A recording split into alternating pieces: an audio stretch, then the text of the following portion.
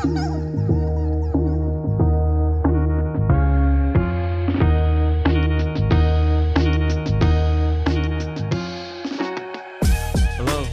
and welcome to a very special Christmas episode of Loud About Nothing. It's me, the jolliest dude in the podcast game, Sebastian Conelli. And as always, Santa has his little helper and mine is here right beside me. The cutest elf I've ever seen, Robbie boy. Robbie, say hello to What's beautiful going people. on? Merry Christmas, everyone. This is Christmas. It's Christmas Day. I hope you just finished opening all your gifts and now you're here with the beautiful boys to hang out, to enjoy a very, very, very special Christmas episode. And we have Father of Christmas of all. Father of Christmas of all. Christmas of all. Christmas of all. You asked how I wanted to be introduced. That was not part of it, but I like it. Father of Christmas. Of all. Father of Christmas of all. You know him for being George Lucas on the George Lucas Talk Show. You know him from Dead Eyes. And you know him from being a Father of Christmas. Give it up for Connor Ratliff. Thank you. Happy holidays. Happy holidays. This is so beautiful. Holidays. Happy holidays. This is beautiful. All right, now I'm going to talk normal. Welcome, Connor. Thank you so much for doing this. I'm so happy that you're here. We had a beautiful day together. Very funny day. And I'm so happy that you're here. Nobody loves Christmas more than you, Connor. There are probably people who love it as much. That's kind of you. But I'm competitive. I'm up there with the people who enjoy it the most. So you and I used to have a feud about Christmas. Did we? I don't remember. Wow, that hurts. No, because I don't remember fighting with you about something. There was one thing that we didn't agree about. When Christmas starts. Oh, yeah. November 1st, 6 a.m. Yep. November 1st, 6 a.m. Connor is. And I've changed and now I'm on your team. Because since we had this disagreement, the world shut down. Yes. It got sad. We could use that extra boost. And yeah, an extra little month of celebrating. Yeah, I always feel like I like when Halloween starts a little early. Yeah. I don't mind if I see Halloween stuff popping up in September, even though I know October is... Anytime in October, Halloween is fine. Like, we all sort of agree. October 1st, if you see a jack-o'-lantern, you're like, happy Halloween. Great. Right? Yes. September is a little early. Yeah. But because there's something a little naughty about Halloween, you always sort of feel like, oh, look at you, Halloween sneaking into September. Sure, right? yeah. And also, what does September have? They put out pencils. That's the decoration of September. There's back to school, I guess. Labor Day, Yeah. there's back to school, there's 9/11. Like, there's not a lot of fun. Oh, I forgot. I forgot. Never do that. I forgot. I forgot.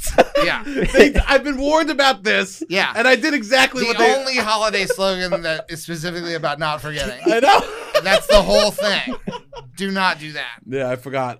So a little bit of sneaky Halloween in September doesn't mind. And Tim Burton really did a great job of solidifying the end of year holiday spree. Yes. Because you can start watching Nightmare Before Christmas way earlier than any other Christmas thing. Yeah. Because it's a Halloween thing. If it feels a little weird to wait till November to watch The Nightmare Before Christmas. Interesting. Yeah, I say it's the November 1st, All Saints Day might be the perfect day to watch that movie. It's the bridge. Yeah, because it takes place where it opens and Halloween is kind of the ending. Yeah. And but no one would object to watching Nightmare Before Christmas as a pre-Halloween movie. No. I think it would be a weird objection. 100. Yeah, I totally agree. But then for me, and I should stipulate before we get into this, I celebrate secular Christmas. I don't object to the religious part of it. It's just not for me. Do you like religious songs? Sure, they're fine. Some of them are great. Fall on your knees. Yeah. Yeah. You like that line particularly? That's a very majestic song. Yeah. For hear the angels' voices. It's a crazy song. Night. I love the dramatic nature of those songs. I do too. I like sometimes when they get very like Adeste Fidele. Oh, when they start talking Latin. Yeah. Leti triumphante or whatever they're saying. Yeah. I don't mind the majesty of some of that in the same way that I am impressed by a lot of architecture that is religiously ordained or inspired or whatever. You're not going to Notre Dame and go, what the fuck is this? Yeah, I like What's it, this? but I'm also Yeah. I don't approve of the organization. Yeah. Have you been to Vatican City? I haven't. It's horrible. Really? It's bad? Wait, you think so? I hated it. Why? What about Crowded? It was so crowded. Yeah. I couldn't. I mean, it's a tourist. It was so crowded. I couldn't do anything. I was trying to look at this beautiful artwork. Oh, yeah. And I was just being yelled, shh, shh, be quiet. This is a holy sanctuary. Be quiet. I'm like, I can't even enjoy myself. I have a weird thing, and I just realized I've never said this out loud, but it happens every time. Whenever people say Vatican City, I immediately in my head start playing David Bowie's Suffragette City and replacing the word suffragette with Vatican. I don't know. Can you give me Yeah, a the one, oh, lean on me, man, because you can't afford the ticket. They're in Suffragette City. Okay, and then you say Vatican But City. I always stick Vatican in, and I always imagine that playing. I don't think they would play that if you went there. No, they wouldn't. Because it's just something I invented in my head. So you know that they knocked down they knocked off all the penises on the statues. Who's they? Is Pope. this like a QAnon thing? No. Welcome to the QAnon podcast. Merry Christmas. So you gestured like as if there was a little hammer. This is me and my aunt. We were all joking around. Yeah. And my uncle, they are art historians, and we were all joking around about how they removed it, right? And then about the job of the person that if they want to like make the statues whole again, because there is a drawer in Vatican City filled with stone penises. To just go around with all these penises and trying to match them to the statue would be an amazing art internship. So there is a drawer with who's the they who chopped off all the penises. I forget the Pope's name, but it was a Pope. It was a Pope who did it? Yes, the Pope said it was crude. The art was crude, so let's get rid of it. So this is how I didn't watch either Old Pope or New Pope. I take they didn't watch. This didn't happen in either of those shows. I imagine. No. This is the best Pope story I've ever heard. Really? Because I like to imagine there's an element of showmanship. Yeah. Like if the Pope had a little hammer, and maybe he did it like he like announced to like the staff, like everyone come upstairs. Like a ribbon cutting ceremony, yeah. but for penis. And I like imagining him doing it to the tune of Carol of the Bells. You know, the one that goes ring the bell, bang, ding, dong, dong. Yeah, just yelling dong as he's. What a dumb thing to do. I know. What a dumb pope that And was. then Which also- pope was it? I don't know. I got to look that The up. dumbest pope. And then to save. I have a project. That was your Pope voice? Yeah, I have a project. Well, what's your project? Oh, it's really good. Do we have any little hammers? Why do you need hammers? Well, you know the naked men statues? You mean the art? Oh, yeah, whatever you want to call it. Okay. Yeah. You know, you can see they don't have pants. You see everything. Uh-huh. Yeah, I'm gonna break off all the pieces, put them in a drawer. This guy, that's straight up like serial killer stuff. That's like insane that was his idea. Yeah. All right, open the drawer. It sounds like he just wanted a lot of Open the drawer. penises. What's up? It kind of sounds like he wanted a lot of penises. Interesting, Robbie. That's your take from that? Well, Kind of. like He a kept serial- them. He didn't a throw serial- them Oh, out. it's a souvenir. Oh, Yeah. it's a token. Yeah. Yeah. Yeah. Interesting. What a dumb guy that must have been. Imagine talking to that guy about anything else. You think people knew when he was on the rise? They're like, he's next in succession. It's gonna be like, some weird years Not coming Joey. Not Yeah. Oh, no. Joey. Who, when he goes in the shower, goes, "Oh no, I hate this." Yeah. But yeah, so I like to keep Christ out of Christmas too, in some ways. Yeah, I don't mind. It's just for me the biblical religious aspects of it are less interesting to me than the parts that are admittedly fictional. Yeah, Yeah. they're more whimsical and fun. Yeah. The magic of Christ comes with a weight. Yeah. The magic of Santa has no weight to it. Even just honestly, there are plenty of beautiful aspects to that story. For sure. But you're right, the weight is that like this is all a predetermined kind of a ends badly. Yeah. But the thing that bothers me is there's the thing of King Herod killing a bunch of kids because he's like, I hear one of these is the Messiah. Yeah. So he kills a bunch of kids. Mm-hmm. And I was always like, that just puts a damper on that whole aspect of the holiday. Oh yeah. So on Christmas, that means kids were being killed. Or soon after. Like there was to me, it's one of those things that's like, yeah, like if the Santa Claus story doesn't also involve, well, sometimes when Santa comes down the chimney, there's a kid there and he'll land on them and that kid will die. Never. There's not, even if that happened one time, you kind of be like, I don't like Santa Claus. It's a bad story. It bums me out to hear it. And the baby Jesus story, it just has like stuff attached to it that's not as fun.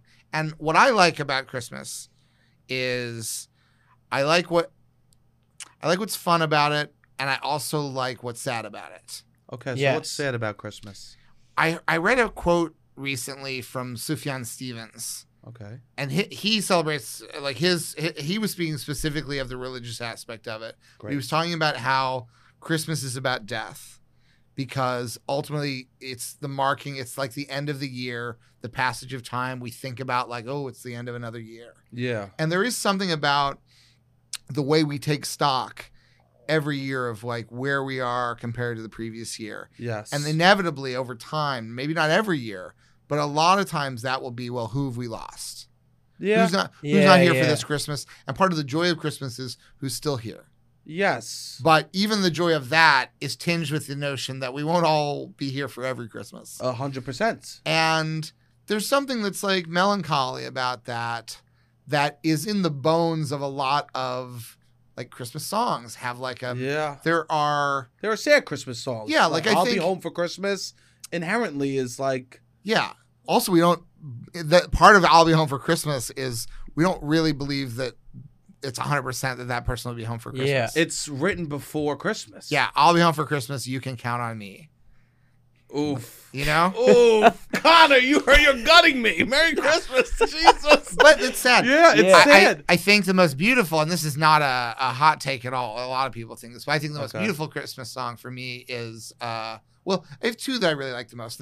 Neither of them is an unconventional choice. Cool. But I like Have Yourself a Merry Little Christmas. Tremendous. And I don't mind, there's the original, like, Meet Me in St. Louis version. That has the we'll have to muddle through somehow. Mm-hmm. We'll have to muddle through somehow. And then there's an alternate lyric to that, which would have been the version I would have heard first. Yeah. Which is, hang a shining star upon the highest bough. Yes. A lot of people hate that replacement lyric. I think the first time I would have heard that would have been Bert and Ernie singing that on a Sesame Street Christmas. And even though it's like the more cheerful of the lyrics, there's still something sad in the melody of it that I think I kind of like the cheery lyric because that you can't take what's sad out of the music of that. Yeah. Hang a shining star upon the highest bough. It's like the progression, the note progression is sad. It's still sad. It doesn't sound like the way you break yourself. Yeah. Yeah. There's nothing you could sing to that melody that would make it kind of sad where it's like, let's go down and have a little soup now. It will be so good. Yeah. I've made soup for everyone in neighborhood. That made it sound like it was like a Russian folk song. It sounded like what does that sound like? I had to drop a word that made it sound. I had to on the fly. I had to drop a word which made it sound like I was playing a character who had learned English. And the song was sad for so many reasons that I was like, oh, this melody's sad. The soup, you gotta feed the whole. First off, you're feeding the whole town. What's going on in the town that they have this poor man that can't speak making the soup for everyone? I make soup. Okay, let Tom make the soup. I arrived there too late, realized I ran out of syllables. I made soup for everyone in neighborhood. But you're right. The point being, the point. We lost the point a little bit of that. It's sad. Yeah. And I think it's beautiful. My other favorite Christmas song isn't. I don't even think it's technically a Christmas song. Is "Sleigh Ride." Oh, incredible! I love. Were you in the band? I was not in the band. I was in the band, and that song was the ultimate percussion song. Yeah, because whoever hit that, yeah. a moment. Yeah. It was people would freak out about to hit that thing. I love that song. I like the Boston Pops instrumental version of that, which is that. And I also love it with the lyrics. The lyrics are really fun. Yeah. I don't think there's mention of Christmas. It's just any time where you have winter and there could be a sleigh ride. Yeah.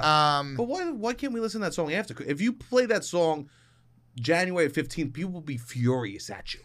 They will I don't know about furious. They'll just be confused. I think they'll be more confused than furious. Who will be confused? I mean, like, wait, what day is this? No, I think they'd be like, why is this guy playing Christmas music? Just imagine if you owned a restaurant and on Valentine's Day you went. I think it would be confusion more than anger. No, I think it would be anger. You think it'd be just anger? Hear those sleigh bells ringing. Jiggling.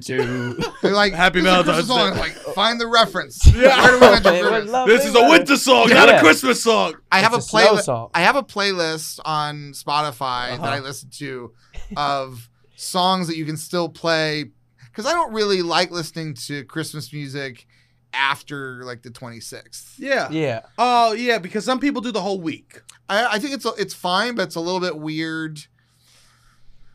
Like, part of the reason I like a big build up to Christmas is because once you get to Christmas Day is the worst of all the Christmas days. Yeah. Because it's sort of like, that's when we start ending Christmas. Interesting. We do pajama day in my house. We do one extra day. In England, Boxing Day, the day after Christmas, really builds out. They also have like really good stuff on TV for all the days of like Christmas Eve, Christmas Day, Boxing Day. Yeah. They'll have like events, like a TV show will like have its series finale and it'll just be like a special event on Christmas. Amazing. And what I found is like you'll have like a radio station will stop playing Christmas music at like noon on the 25th. Really? Oh, interesting. Yeah, and it'll be like they've been playing Christmas music for months, and all of a sudden it'll be like 1 p.m. on Christmas, and they'll be back to like playing Steely Dan or something. You know? Wow, that's crazy. You know, it's funny. I was listening to Delilah 106.7 does it all year, and they go playing Christmas music all the way to December 25th. I was like, isn't that implied? Isn't that implied that you're gonna play till? But I guess some places do stop. Yeah. Well, I always thought there was something really sad about our. When I was growing up, the neighbors across the street would throw their Christmas tree out on Christmas Day. Stop. Oh, really? And like after dinner? Yeah, like after they'd have like an afternoon dinner and then be like, "We're done." Wait, did they have kids? Yeah. Wow, that's a sad house. Yeah, where it's like, yeah, but it's also like, all right, back homework. Time to do the homework. Like, what are we doing? I guess they're playing with the toys. I don't know. Yeah, they're making playing room in the living room. But play with the house. Time to make room in the living room. You can build there should be a song, making room in the living room on Christmas. Awesome. There are no songs that really celebrate the people who decide to really hard stop celebrating Christmas on Christmas Day. Christmas is over. The goose is no longer fat. Yeah. See, I should have cut a syllable like you, but I was scared. Goose no longer fat. Goose no fat. So yeah, like I also think I'm a big believer in, well, I made a Christmas special a few years back called The Spirit of Ratliff. You can find it on YouTube. Of course. Everyone should check it out. And it was a sequel to the Chris Gethard show. Two of the people who worked on that, Keith Haskell and Rob Malone, had made these. When we were doing the show on public access, they would always like sort of hijack Gethard and make him make a Christmas special on the week we were off from public access. I love that. And they would videotape them like doing weird stuff where they'd like go get a tree. Then when it became a real TV show, Gethard was less available and also less into like it was like move on to someone else in the show and do another, because it was Spirit of Gethard. Yeah. Then the first year that it was on a real like cable station, Rob and Keith were like, how about we do a Spirit of Ratliff one? And I said, well, what if I write songs for it and it'll have like a soundtrack, which you can, if you look on like Discogs or something, every now and then you can find a copy of the album. We made some like vinyl copies of it.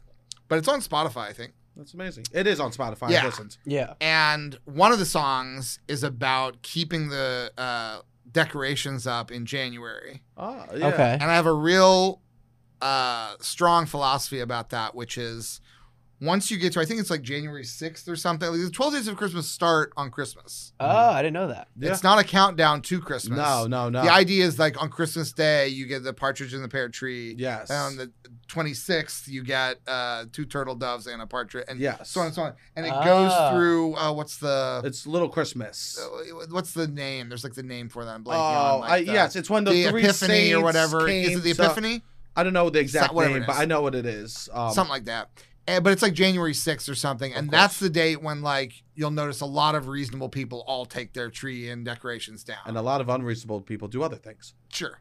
And always will. Always will. But I'm a big believer that yes, at that point you shouldn't keep Santa Claus related stuff up. January 6th. Okay. January 6th. I think January 7th.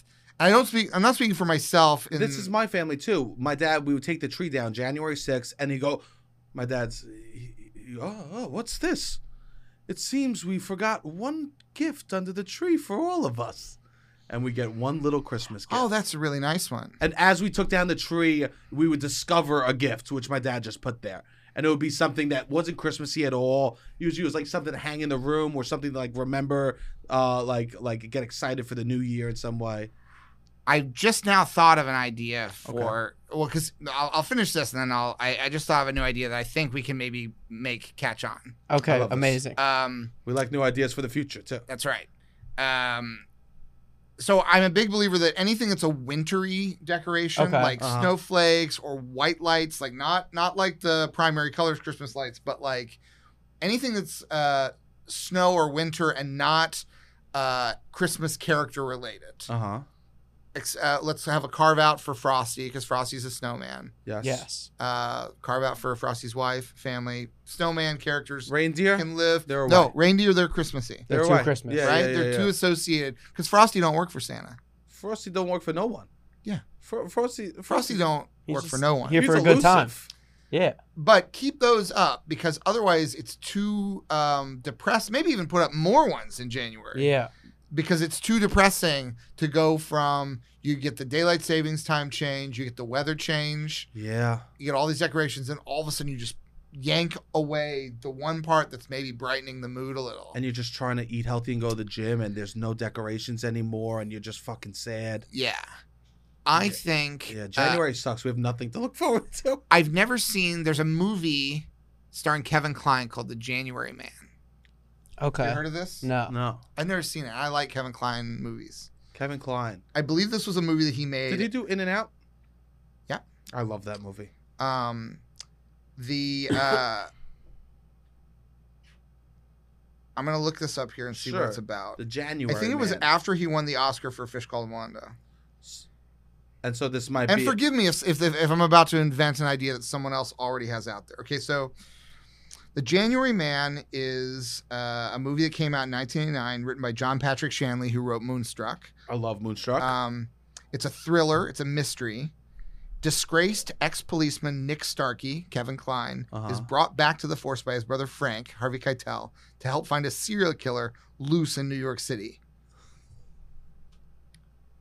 Now, maybe a bit grim for a holiday. You had no idea what you were about to read, and then you realize, oh, that's too much. But it's Kevin Kline when he's got the mustache, which I always think is a very fun variant of Kevin Kline characters when he's got the mustache. Of course. But I think if we celebrate the coming of the January Man. Okay. Like a cop coming back to the force. A disgraced cop going back to solve one last murder. January, support the police. Connor's original idea. Are you worried someone else thought of this idea first, Connor? I'm worried someone. I'm worried. I'm worried there's some Back to Blue campaign out there that's like the January Man. I'm worried this might catch, and then you'll be the man behind it all. You'll be the January Man. Yeah, the founder. Yes. What's Connor know for? Dead Eyes. He founded the January Cop Month. This is your legacy that you're leaving behind, Connor. I think here's the thing. I don't have the rights to the movie. I have no skin in the game as far as that. I just like the idea of let's reinvent the character. I like the idea of the January Man. Keep the name. Yeah, and the actor. Let's treat it the way any Hollywood would treat IP, which is like strip away everything that the original material was about. But we like the name January Man and the mustache, and we like the way Here, let me show you. I'm going to show you the poster for the January Man. You tell me. You tell me if you wouldn't like this January Man. Tremendous. Hold on. All right. You tell me. Oh, he Here it looks comes. amazing. The January Man. But it is clearly a cop. He's clearly holding a badge. But here's what I say. It's clearly a cop. Here's what I say. What do you say? Defend yourself now. We replace the badge with just a note that says I'm the January Man. I love it. I love it. Or it I might love it. say it's January. It's January. Jan 1, you know? Jan 1. Yeah, New Or calendar. whatever day in January is. The January Man comes to visit, and he tells you what part of January you're currently in. It's a So, calendar. Yeah, You're pitching a man, a cop A as a personal calendar. assistant. So a cop comes to my house every day and tells me what day it is. Open up, it's the police. January 3rd. he's not a cop. He's not a cop anymore. This is First of how all, it sounds. he's a disgrace. He's disgrace. He's He's a gone. disgrace cop. So he definitely did something wrong. This is good. This is good. I say we remove the cop narrative from it. It's too divisive. Okay. He's just a January Man. He's just his man in Does January. he have a gun? I like it. no, No. No gun. Okay. no gun. Because he got taken away. No. Okay. Out of the story. Out of the You know, story. I'm saying we removed all those narrative elements out of Okay, it. okay, like good. we don't remember the fact that the modern iteration of Santa Claus was based on the Coca-Cola design. We don't. That's not something that we. He's not a Coca-Cola man. He's Santa Claus. That was based on Coca-Cola? I think that's what I've always heard. Maybe What that's about wrong. Norman Rockwell? That was post Coke. I guess I think Norman Rockwell's older than he is. Well, he's dead now. He's really old. No, he stopped aging. You don't continue birthdays after someone dies. I continue birth dates.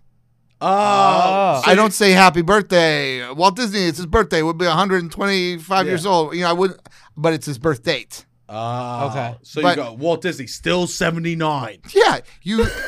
Yeah, you stop the race when the person stops running. Yeah. You the time is off. You'll be like, it's still racing. Interesting, because a lot of people do go, they would have been 140 today. Oh, we're doing Connor's it. doing a Manhattan special. First time. So, we should say Yeah. this. We did an activity. Yeah, we went to do go an on- activity. We go on the summer dates. the holiday dates. Holiday and date. not the You're all summer at over the all. place. The opposite of a summer date. And we decided to go to Staten Island. And of course, when we were in Staten Island, I had to stop at a certain place to get a chicken cutlet sandwich. And Connor got a Manhattan special. I don't like it. You don't like it? You don't like it? What don't you like about it? I'm gonna try again and see if I understand it. This is a taste test of Connor doing the Not a Manhattan, Manhattan special. special. I wonder whether because before we started recording, I opened this and it exploded. Oh, so you lost some fizz? I think I lost a lot of the fizz that would have made it fun. You're a Bubbles guy. I'm a bubbles guy. To me, the whole reason for drinking a soda or a seltzer is to have a sharp bubble that hurts a little. Yeah. You want to hurt a little. Yeah. That's why there's certain brands of seltzer that I just think like, why even bother? Because Name names. Perrier, Garbage. I agree. it's so weak. Those bubbles Soft. are so tiny, so soft. Soft. Even Pellegrino, the bubbles are a little Pellegrino. soft. I think La Croix. Uh-huh. Too soft? I think those bubbles are too soft. I agree. Too soft. What do you like? Polar? Polar's good. I like Polar? Schweppes. I like Schweppes. Schweppes is good. Schweppes. I'm a Schweppes. I'm a Schweppesman. I'll tell you this. Schweppesman. I'll tell you this. Vintage. Vintage has Yeah, pretty yeah, good yeah. bubbles. Vintage is hard bubbles. Yeah. No flavors either. They do have flavors now. Canada, Oh, they do? Canada Dry. Yeah. Pretty good. Yeah, so the European brands are bad, basically. They're La softer. Croix is, I thought they were West Coast. Oh, they were? Oh, I don't know. They're trying to be something else. Yeah. With that name. I don't drink coffee, so drinking a coffee soda, Without the soda is just, it's just coffee. yeah. Ugh. Yeah, stop. Don't drink Yeah. it. So we Oh, went wait, to... sorry, I'm in your Yeah, shot. we'll move it. No, I'll Move just it. put it where it was. Beautiful. Are we still good over there, Robbie? Why don't you Yeah, check? yeah, Still we're good? good. We're good. We still We're good? all good. So we went to Staten Island and we saw the Polar Express. We did. We went to a movie party of the Polar Express. At Alamo Draft House. And Yes. I have to say this. Wait, do we have the same number or are they numbered? Yeah, no, it's Christmas. Oh, okay. Oh, 1225. Yeah. Wow. Puzzle man over here. Ah, have you Oh, January man. Yeah. The January man putting the murders together. And I'll say this. I had a fucking blast. Yeah, it was I've great. never been to a movie party before, and it was one. We were the only adults there. There were adults, but we were the only adults who didn't have children. Yes. There were a lot of chaperones, but it was we walked into the theater, and Sebastian had purchased the best seats in the house. Of Perfect course. middle row, just like middle row back, middle row, Exclusive. and Practically roped off. Oh, the king and the you're queen. the father of Christmas of all. You're the father of Christmas of all. What do you We expect? need it. And I joked at one point that when we were saying what do we think the other people think of us, I said I think they think we own the theater. We're just businessmen coming to check on our investment. Yeah. The row behind us was just children. In pajamas. All these children were in pajamas. Yeah. And it was really like the event was targeted towards children. Yeah, but I don't mind that. There's a lot of I have a lot of childlike spirit in me. Mhm. I like when someone says to do something like this, I don't take it ironically. Right. Yeah. I'm on board to act like a child for a little bit. And I think we were a good presence in that audience because the thing with a movie party is they want people to participate a little. Yes. And we sort of gave, I think, the kids permission to be a little louder. Yeah. To be a little bit more I boisterous. agree. Because now the funny thing is, you have your bell? I don't. You I have have my your bell. I can't find where my bell is. We all got bells. And one of the main plot points of Polar Express is he loses his bell. Mm-hmm. And now I can't find the bell. And he was wearing it on his glasses. Yeah, I had it in a way that I thought I couldn't lose it. It was good. Here are the props we had. So Yes. we had jingle bells, ring yours anytime we hear Santa's sleigh, and during any song we sing. It's a musical film. A lot of bell ringing. A lot of bell ringing. Yes. And sometimes songs that they're not like a bell song. No, They're not no. songs. It's sometimes Some the bell ringing orchestras. sounded Yeah. like when they protest in Parliament. Yeah. Yeah, it was like, we don't like this song. This Yeah. is too sad. Sometimes the bell ringing felt like booing. Yeah. Santa hat, which we're all wearing our Yes. Alamo draft. Oh, you got a different one. I have my Staten Island one on. But they gave out Alamo Draft Alamo House. Draft House Santa hats. Great for looking the part of the North Pole and for throwing in the air with the elves. So they told us when we went into the theater, there's a man with an employee who had a cart covered in hats. And he said, put this on once you get to the North Pole. Uh-huh.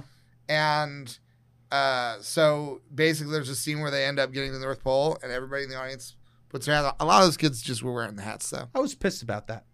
I'll tell you this. There's no parents telling them that don't put the hat on yet.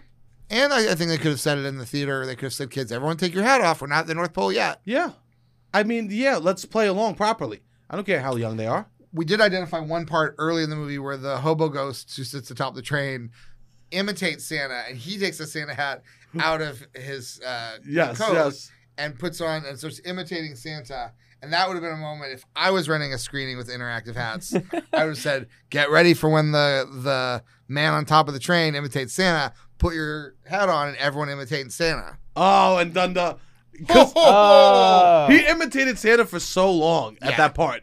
Yeah. The next thing was what? Train ticket. Train ticket. Everyone needs a ticket to ride this train. Wave it in the air whenever there's a ticket flying around and take it home as a special souvenir. Honestly, great. It's like almost an exact Yeah. replica. I'm going to keep this. For Yeah, sure. they did a good job. They Yeah, did a great job. The ticket flying around is at least 10 solid minutes of the movie. Like, Yeah. collectively, there's a lot of ticket The blowing ticket around. goes through its own adventure. The ticket literally flies out the cart, gets kicked around by wolves. A bald eagle takes it in his mouth, spits it in a baby bird's mouth, Yeah. spews it down, becomes into a giant snowball, flies in the air, and goes in the engine room. Have you ever read the book, The Polar Express? No. It's a very gentle and it's a very gentle book with not a lot of action. So what's the story of the Polar Express? Polar Express is basically take out every single action sequence from the movie. Yes. It's basically like this kid has doubt. Yeah. A train pulls up at night. He gets on the train. There's a brief reference to like that they had hot chocolate refreshments on the train. Sure. Which in the movie becomes the most insane 2 minutes in the history of cinema. Like literally nowhere. But it's like they were looking at the book and they're like, they get hot chocolate. You know what we could do? We're gonna have them coming like, ooh, we got it. Oh, they got it. Truly an amazingly catchy song. It is. I own that song on a vinyl 7-inch single. You do? Really? Yes. Oh, that's incredible. And do you play it Yes. when you drink hot chocolate? I haven't done it as an event. I've just put it on. You got to play it. Wait, but you watched the movie for the first time last year and then purchased the vinyl Yeah, it's soon like after? a promo okay. thing. It costs a little bit on eBay. We did order because Alamo Drafthouse has food, and this is sort of its own story within the story within the story. Story within the story because you were. And the thing is, if you'd been there when we first ordered, I think you would have gotten your meal. Definitely. Yes. Because basically what happened was, Robbie said, "Oh, they have bottomless popcorn here."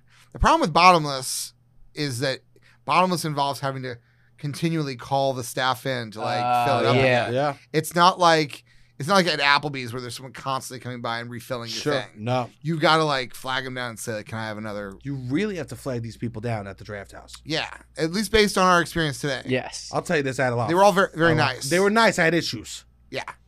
So Sebastian was in the bathroom, and so Robbie and I went ahead and ordered. And first Robbie's like, "They got the bottomless popcorn," but then we look at the menu, which is extensive, and I said, "I'm going to get chicken tenders." You said, "I'm going to get chicken tenders too." We order our chicken tenders, we order our soda, and then we tell them we'd also like to order the hot chocolate, but we'd like to have it come out when they're singing the song. Yeah. They knew. They knew. And They didn't know that well. No, they didn't know that well, but they seemed to know imply, at the time. Yeah. they were like, "We can make that happen." Yeah, yeah. They did not make that happen. No. No. And it's a lot. We were asking a lot. Yes. Because in my ideal version of it, if I worked at Alamo Drafthouse and they were doing the screening and people would order Yeah, hot of chocolate, course. I would have come in during that song being like, With "Ooh, tons of hot yeah, chocolate. got Yeah, it." yeah. I would have been very like. They should have done a dance with hot Yeah. chocolate on the stage in front of the. I will say, in real life, I mean, in the movie, they're literally shooting hot chocolate in the air and it's landing in the cup. Spewing that. Literally, they take their aprons off and they become tables. Yeah. It's total magic. So we ordered our food, and then Sebastian ordered his a few minutes later. The same exact thing. Same Yes. exact thing. Same thing. I said, But- fuck it. We're all doing that. But with a different server. And the server explained, "I'm not your server, but I will make sure that your order goes through." And then it never went through. I was literally like halfway through the movie, I'm so thirsty and I'm ringing my bell and the woman comes over. I go to her, I ordered chicken fingers and a soda. Can I at least get the soda? You're bargaining. I know. And then they finally bring me the fucking soda. And then what happened with the chicken fingers? What did I say to her exactly? Oh, the last time I heard you interact with a server, you sounded as if you were saying something that was like the fourth line in a debate. Because you were like, I didn't even get the chicken fingers I ordered. It was as if you were answering someone with a tone of like, "You think that's bad?" You know what it was? Yeah. We're in a movie. I think my logic was we're in a movie theater. I don't want to have the whole 3-word lines to get to where I need to get to let her know. Which is like strong improv initiation. Like, Yes. let's just Yeah. initiate where the scene really starts. Let's Yes. because we don't have time for small talk while watching a movie. Yeah. We don't have time for sorry about it. What's the matter? What'd you order? I'm sorry, a little bit. I got the chicken fingers. You didn't get your soda until we got our bottomless refills. Yes. Yeah. Yeah, you guys were I think we drinking got soda. our second round before you got round one. And then Yeah. I was It furious. Came all together. Yeah. and then we got our hot chocolates, but long after the children in Correct. the film got their Long hot after. chocolates. Which I was cool because it's nice to have the hot chocolate in the North Pole. Yeah. Yeah, but then I I'm liked. sitting there the whole movie going, that then was you had the hot first thing I chocolate ate first. all day. Then you're thinking, the first thing I I ate all day still was might get the chicken. cookies and hot chocolate, Yeah. surrounded by children in pajamas, Yeah. just ringing a bell. Da-da-da. It was an interesting morning, to say the It was least. fun. Yeah. I will say that I think and there is like the thing of making the movie experience, more like a restaurant, more like there is the thing. Sure. I don't know how much I like it for a movie like this. I agree.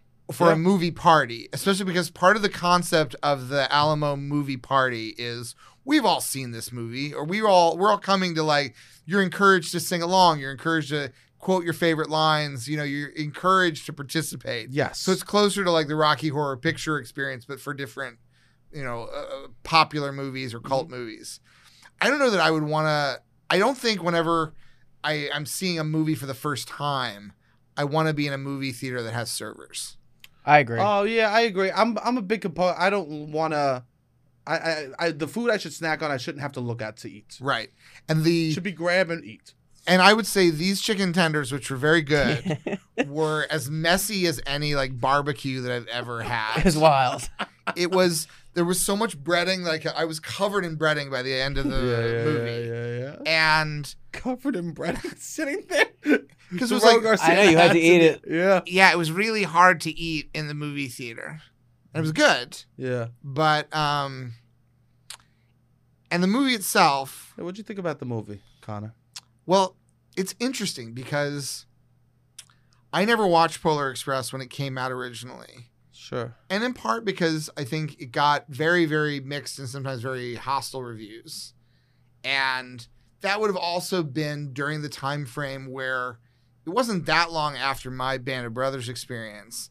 So, like, I would not have, if it had been a Toy Story Christmas movie that came out the same year, I would have definitely gone to see it because I would have been like, I want to see this because it looks like it's, part of this series. Like I was going to see movies like Castaway and that really Tom liking Hanks them stuff. was like in and great. But there was also the aspect of this movie that got a reputation for the animation the characters having dead eyes. Yeah.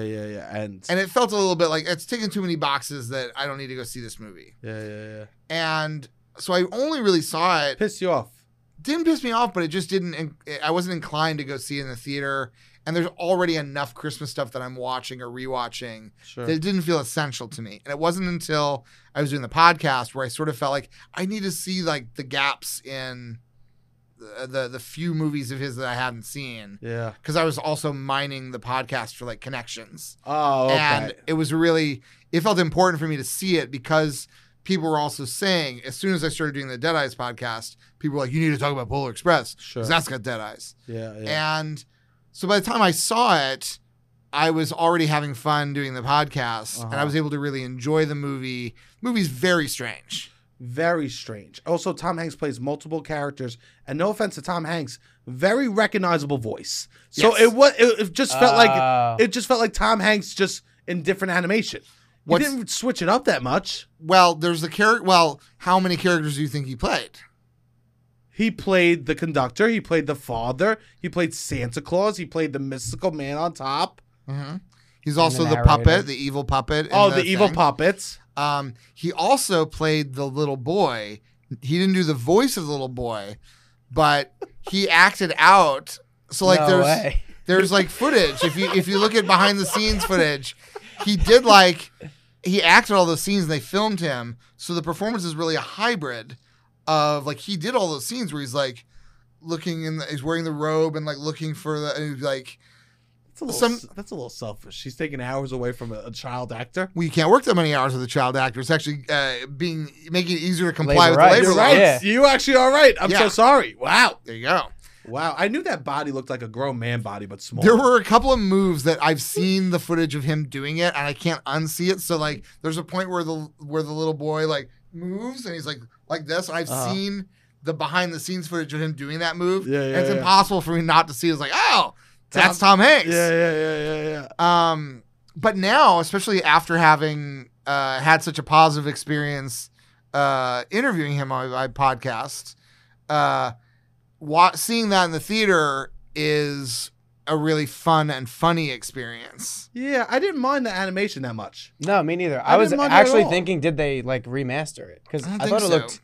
I'll also say I feel like it was more of a ride than a movie. Yes, there was so many roller coaster sequences. It feels like you're on a ride. I love a roller coaster point of view shot in a movie. Me too. Yeah. Because one of the things I feel like, the one thing that I think 3D, I mean, we didn't see this in 3D, but the one thing that 3D does well is like heights. That's one thing where I'm like, oh, you really feel it. But you also feel that when you're just watching heights in 2D. Yes. Yeah. That it's just naturally thrilling to be watching from the point of view of a roller coaster going off a cliff. I saw Man on Wire 3D. Yeah.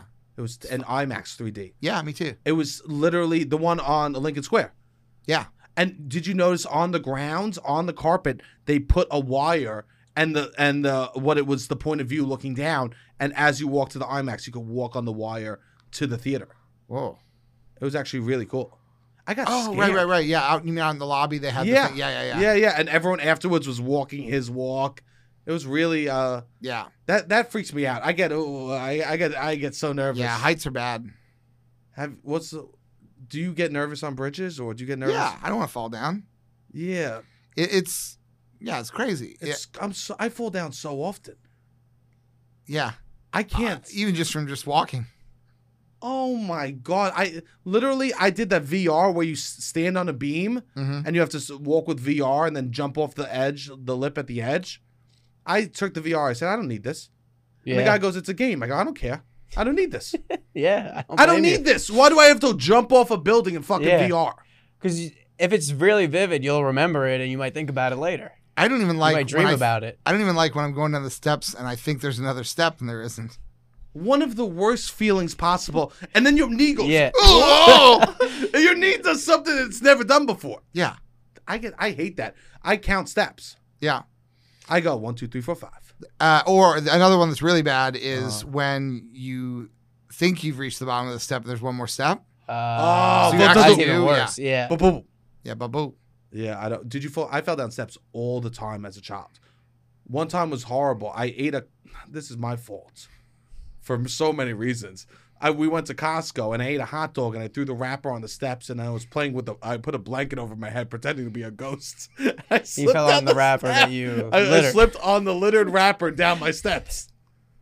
I littered and was being a ghost. It's one of those things where when you look back at it, you're like, wow, it was a series of choices. You just didn't know how they were going to come together. I know. I remember as soon as I fell down, my mom goes, that could have been your mumu, my grandma, just yelling at me. That could have been my grandma. As I'm on the ground. Was she suggesting that she could have been pretending to be a ghost? my grandma was always being a ghost. You took a role away from someone else who could have played it? Yeah. And now she is a ghost. Practicing. Do you believe in ghosts? Yo, what the That was also, yeah. What was that line about? Because he's a ghost. Oh, I thought he was so he was dead the entire time. I mean, every time that he needed to, he disappeared. So I assume he asked, "Do you believe in ghosts?" in a way that was very pointed. And you're like, "Why did he ask that?" I'm like, it's probably because he is a ghost, or maybe he doesn't believe in ghosts, meaning he doesn't believe in himself. Wow, maybe he needs to believe. If you got a card, tickets, and at the end of the movie they spell out what you need to learn from the movie, right? Yeah. What each character needs to learn. What do you think your card would say? It doesn't have to be too heavy. I'll tell you what mine could say. What? Love yourself. I think I do a bad job at that, and I think that's the lesson I could learn from this Christmas. I think that's something that my card would say. See? Isn't it good when you take care of yourself and love yourself? I think that would be... Robbie, do you have one that you would think of? I don't know. From that movie? No, from your life. From like my Christmas. Either your life or the... Yeah, if I'm from going what's the to... lesson? Because everyone learned a lesson, even the idiot character, even the dumb character. He learned a lot of lessons. Yeah, what was his lesson? Learn. Oh, learn. The other one learned a lot of lessons. I thought that was a bad lesson for the annoying character to learn. I think he knows too much knowledge. I know. He had too many facts. I think it should have just said humility. Yeah. Silence. Mine, I think, when he would punch it, because he goes, and it's got a message, I think mine should say, grow up. Grow up. I can see that. Nah, fuck it. No, but you know what's nice about Christmas? You don't need to grow up around Christmas. I think that would be Or you do. Why? Not at Christmas time. What better time to grow up? I think New Year's. That's what Mr. January is for. That's what the January man. Why would you say that's what Mr. January is for when we are trying to make this happen? January man. I'm trying to make an anti-cop movie. Mr. January works for the fire department. Is Mr. January the January man, but posing for like a nudie magazine? Oh yeah. Oh my God, dude, I used to get magazines every year. I mean, calendars. Right. And I would get some. I remember when I was old enough, my parents would get me like the sexy calendars. Mr. January is the January man in the calendar. Yeah. And also Kevin Kline plays Mr. Fish Odor on Bob's Burgers for people who don't. For younger people who are like, "Who's Kevin Kline?" Yeah. And they watch Bob's Burgers. I don't know. What would your thing say, Robbie? I don't know. What do you Rob, think? you're gonna have to get to this. By the I end mean, of all the right. video. I'll think People about Do you it. want us to come back to you for that question? I guess so. You want us to come back What to my you? Yours ticket just would say. no stuff. No stuff. No stuff. You're like, I don't know. Oh, no. Maybe, yeah, no things. KNO. KNO. W. Yeah, it Oh. just says no. Like because they get partial messages at first. Yeah. So your first one just says NO, and then at the end he goes puts the K and then the W. No. I think that would be actually good because I do say I don't know a lot. A lot of my answers are I don't know. No. So I think you do know. Be Robbie. sure. Yeah, be more confident. Like, I think I have confidence inside of me. I don't necessarily portray it all the time. I'm like, I don't know this. I'm very like wishy-washy. What are you sometimes. most confident about? What am I Yeah. most confident about? what are you most confident about, Robbie? I guess maybe my ability to meet someone new. Like, I think I could have a positive interaction meeting someone new. There we go. That's a beautiful thing. Yeah. That's a beautiful thing. So you would have been good in this movie if you were one of the kids on that Polar Express, because you would have met the conductor, you would have met the other kids, The other kids. then you would have met Santa Claus and all the elves. Yeah. You would have met the guy on top of the the whole The movie's guy on about top. It's about meeting new people. the whole movie's about meeting new people. all the elves up in the North Pole. Yeah. There was so many people you would have met. You would have crushed this. Yeah, would have been, I guess so. Making someone new, feel, like part of the team. Like what they did with the kit, Yeah. the third kit. So- I feel confident in that. I So would say. so NEW you're good at, but NEW, NEW, I'm good at. Numerous, no, Yeah. Interesting. What? So there was a storyline in the Polar Express about like just a poor kid. Why? What was his deal? They go to the wrong side of the tracks. Sorry, the fourth thing is the activity sheets and crayons. A little extra Yes. holiday cheer to keep the kids entertained. Kids of all ages, that is. So feel free to get on the phone. That's directed at us, kids of all ages. Yes. I think the employees were so happy we're there. Yes. I think so. Unhappy. They definitely were not unhappy. No. No, yeah. Probably after I yelled at that one woman, they weren't that happy. You were not rude. I don't- want to yeah. be clear. Think You weren't so? rude to her. You seem more like in distress. I was in distress. I was starving. I was starving watching everyone around me eat candy. So we have a Polar Express crossword. pretty easy. This first one's so freaking easy. A holiday in December. They're giving you a Christmas, right? gimme, getting you off excited. This is give you a too win off easy. the bat. I mean, there's 4-year-olds in there. But you can't say for all ages then. Yeah. Why? We're doing it. It would be not for all ages if it was too hard for us. You're right. One down. Be careful. Don't slip on the ice. Wow. 3 down. Santa rides in a sleigh. sleigh. This Sleigh's on comes from the smokestack. 5 across. What the boy wants to hear is the Ringing ring. bells. All right. 4 down. This comes from the smokestack. Smoke? No. All right. This That is so sounds getting a little easy. lazy. Got it. The first gift of Christmas is a. Bell. A bell. All right. Right? This Yeah. is all from the movie. 6 down. They helped Santa make toys. Elves. Elves. Now let me ask this. Robbie, did you notice anything about the elves in the movie? Yeah, did you? All men. Oh, we all did men. notice that. It was All all men. men. It was All all men. men. Except it was the dancing sequence, then some lady elves showed Were up. there lady elves? Yeah, some lady Oh, elves. that showed- kind of disappoints me because I kind of like that they had a same-sex I slow know. dance at the very end. It was just, yeah. 'Cause- They're all white guys. Oh, yes, it was all white. But did you notice anything about their accent? They were from Brooklyn. Yeah. well, about They their, kind of had a little bit of a. but not just that. Did you notice anything about the first time we hear the elves talk? One of the first words. One of the first words we hear is them saying that something is mashugana. They go, oh, what's this mashugana over here? Which is a cliche Jewish word. Oh. A very, like, I would say, it's a Yiddish word. Yeah, I did not. And that's an interesting. I thought it was just And like a New raises York so accent. many questions. It raises so many questions. It does. It's like, is Santa hiring all Jewish elves to work for him? Well, why would they make that Strange choice. Why would they make that choice? I don't know. Strange choice. Also, when the one elf, when he has to hand back the gift, the poor boy has to hand back the gift to the elf to put back in the bag. He goes like this. He goes, "Give me the gift. You could trust me." Can I say this though? Admittedly, this crossword is really easy. Yes. But if the New York Times crossword was like this, I'd probably do it.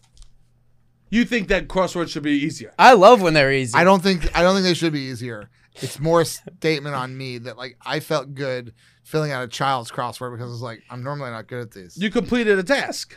I love when I do the New York Polar Mini. Express And word search. this one was. A word This search. also had some words not on the search. Oh really? Yeah, like worm. There was a few words that I was like, oh, I'm finding words that Christmas are worm. not on this. What was that? Soccer? I see. No, it's missing. There's secret words. There's hidden messages in this Polar Express word search. Look, I found cop. Did Oh, you? Of course. Of course, this was The the Staten January- Island. The Staten January Island. man. Yeah, the January man showing up early. Jesus. Yeah. Mom, Dad, it's the January man. I don't feel like doing the word. No, don't do the word search. A maze. Polar Express maze, which is very interesting because it looks like it's a boy sad staring at a gift. It looks like a depressed child. Oh, yeah, just- the graphic is strange. I guess this is supposed to be the sad boy. Yeah, I guess so. Oh, this is one of my favorite things that they have They next. did make a nice letter They to have Santa. a letter to Santa that they give out that the children can write a letter to Santa Claus, right? And what's interesting is, what do you think Santa Claus's address is? On this? Yes. Is it the Alamo Draft House? No. Okay. It's Care of. 456 Christmas Lane, which is Okay. fine. I love that part. North Pole, comma, USA. North Pole. North Pole, USA. North Pole, USA. That's Staten, So baby. is this the American Santa Claus? That 1, we're- 2, 3, 4, 5. North Pole, USA. North Pole, USA, which is hilarious to me because the North Pole is that's We own it. Manifest destiny. I also want to see. what the actual North Pole. 1, 2, 3, 4, 5 zip code. The 1, 2, 3, 4, 5 zip code is actually Schenectady County in New York. We got him. We got him. We know where Santa is. We're coming for you on Christmas Lane. Take the Metro North. They made the laziest choices for this. 456 Christmas Lane. 456 Christmas Lane, North Pole, USA. 1, North 2, Pole, 3, 4, USA 5. sounds like a great Beach Boys Christmas Yeah, song. it does. North Pole, USA. Bow, bow, bow, bow. When What? we were driving along on Christmas Lane with our letter to Santa. And the next is just a The Polar Express, just A free write. Just a line free paper. write. It's loosely Yeah. paper about that you can write down thoughts on the Polar Express. This is maybe my favorite part, is the idea that there might be a kid who'd be like, write their A book thoughts about the report. Polar Express. I wish there were just some. I would love it if there was just panels to make your own comic. Oh, that would be cool. There's- I said this to you in the theater. The problem I have with the Polar Express is they just forced conflict the entire movie.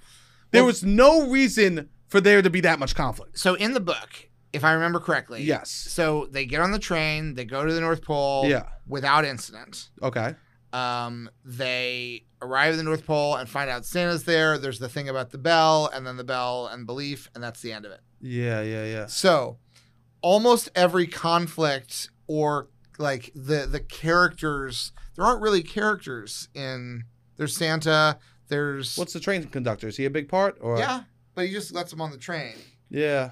He was My kind of memory of it is that like, but the train conductor in the movie, it basically is like giving everybody like things to do, and let's create some more characters, because it is, you got to flesh out. It's a whole movie. It would be very boring if they just made a feature-length adaptation of what happens in the book. Yes, It but would it be- might be peaceful. It would be very peaceful. It'd be like a screensaver. Yes. Yeah. It would be like 15 minutes of a gentle train ride, and then a sequence of like looking around, and then. Some snow falling. But I've never seen a movie, even a kids movie, where they're just looking for new things to sort of be wrong. And at one point, you made that observation, and literally 10 seconds later, there was like, "Help! I'm falling!" And it's like, "Grab my hand!" It's like, "I got you!" No! And then like so many times in the movie, they were like, "What are we gonna do? We're lost! How are we gonna find our way back? The train stopped! I know. Oh no! There's no tracks! No, It there was are!" oh no, which made no sense because they showed up to the house and there were no tracks in front of his house. Yes. They don't need tracks. Oh, yeah. I'm just thinking, I'm like, there's no need for tracks. It's a magical train that had a lot of practical problems. Yes. Yeah. Coal-operated. Coal-operated. But I think the assumption is, to justify the why these things are happening, Yes. is that the kids are never actually in any danger. This is all part of an experience. Like, Which I kind of allude to. better them? yeah. They kind of allude to that. I feel like That it's always 5 conflict. minutes to Christmas. It's always going to work out.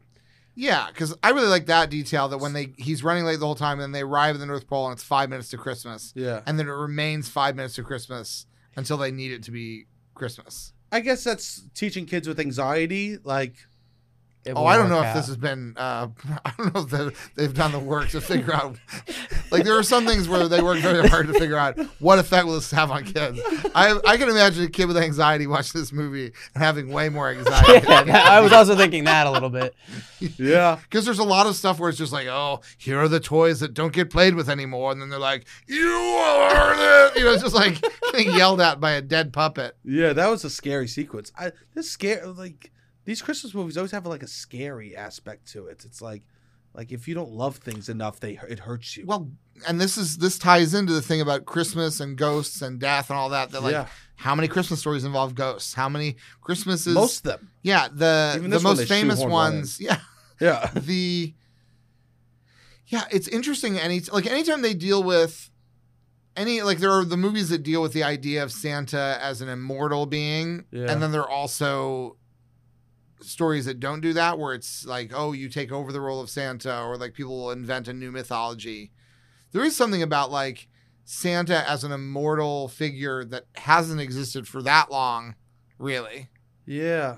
That's always interesting to me, the idea that like Santa hasn't been around forever. So Santa's in his good phase right now. You ever read the book Tuck Everlasting? How they live Oh, yeah, I so love many that different book. lives, Yeah. right? And they change. Santa's young and innocent right now. Yeah. He's gonna turn and become jaded. Santa Claus might, if he's truly immortal and lives forever, Right. we're catching him at his good moment where he's like, I'm gonna give back. Life is beautiful. Well, I would say that once global climate catastrophes wipe out the human race, Santa and his workshop will cease to have a purpose. Oh wow! And he's gonna get like, dark. I think it'd be interesting as we people. won't be here to see it. As No, peop- but it's interesting to think about. it's interesting to think about in a world where the mythology involves the North Pole and this magical place. Yeah. It would be interesting to see a story about a post-apocalyptic, like what would Santa do if Sure. Santa, are we gonna make toys for next Christmas? What's the point? There's no boys and girls to give toys to anymore. Don't make any. Even for each other? Fine, do what you want. I don't care. I don't care. Like, Santa's just a It'd be a broken man because he broken can't man. give. well, like, imagine it's sort of like Santa being, in a way, abandoned, Yeah. stranded on a planet where he no longer has a purpose. I imagine that Santa would. I think you'd have a long dark period, and then I think Santa Claus. This idea belongs to me. Nobody else can own it. Beautiful. Don't try to make it. No, because this is actually a really good idea, to be honest. Santa Claus would probably at some point start building a spacecraft, because it's like we have to go somewhere else, and there's got to be other life in the universe. Oh. And we can, and so Santa would basically be a great TV series. Go from post- planet to apocalyptic. planet. Santa Claus is basically like a Starship Enterprise full of all the elves and the toy making equipment. Yeah. And we're going to see if there are other civilizations in the universe that have need for what he has to offer. And there will be a lot of places where it's just not needed. They don't need anything. There might even be- They're yeah. evil. They're all on the naughty list. There, Or there's a Santa Claus, like his cousin's already there, like Right. an alternate reality Santa. he might learn.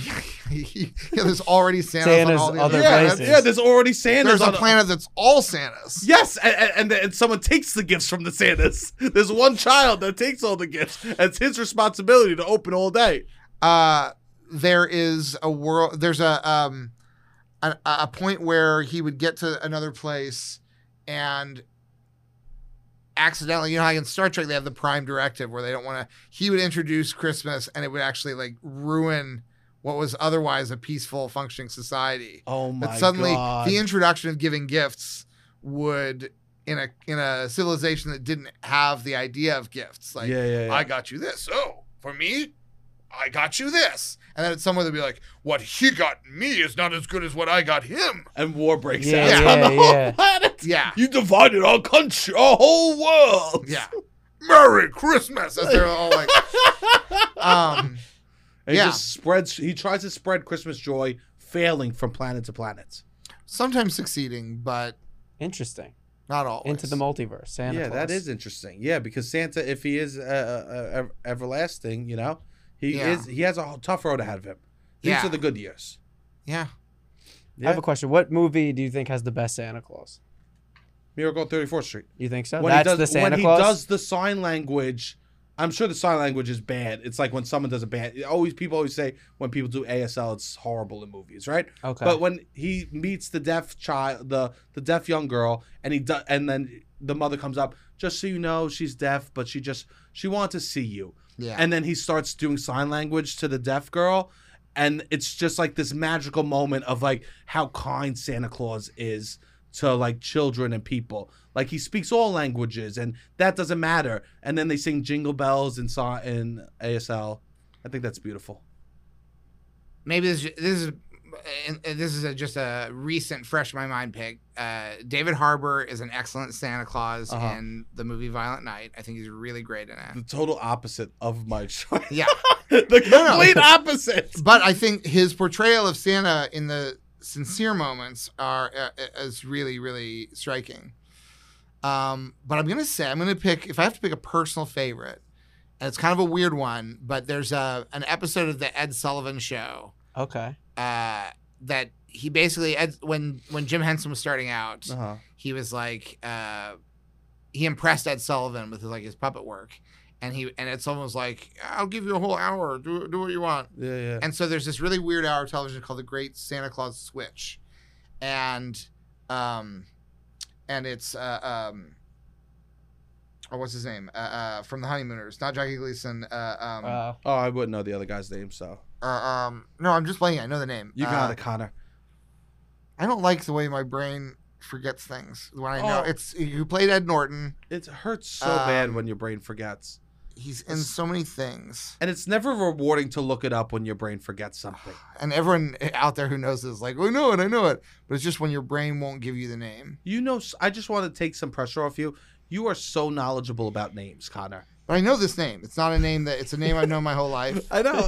I'm just taking some pressure off you because And the name that's wrong into my head that keeps popping up and getting in the way is Ed Asner. That's not who it is. no, that's not. We won't look it up, and it's okay. We can look it up. No, I have You to have prove it? He Okay. has I to have to prove prove it. it to my own brain. It's like when you have to sneeze. You want the sneeze to come out. You want the name to spew out of your mouth. Yeah. And sometimes you got to find it, and it never feels good to look it up. It never feels good. I get that. Ed Asner, Carl Reiner, names that are not this person's name. Mm-hmm. Mel Brooks.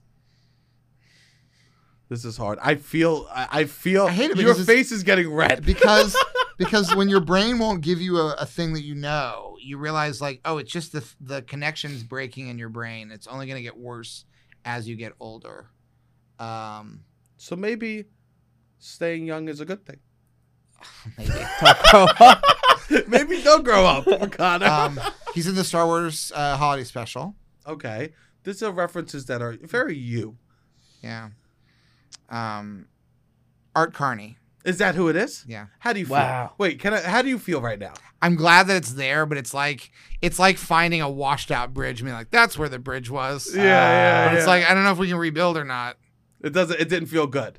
It feels terrible. It's like you left your leftovers out overnight. You found them but you can't. Have you had that with the name of someone that you know? Yeah. You ever had that where you're Yes. like, I know this person's name and it just won't come It's really to me sad. today. Yeah. It's a really terrifying feeling.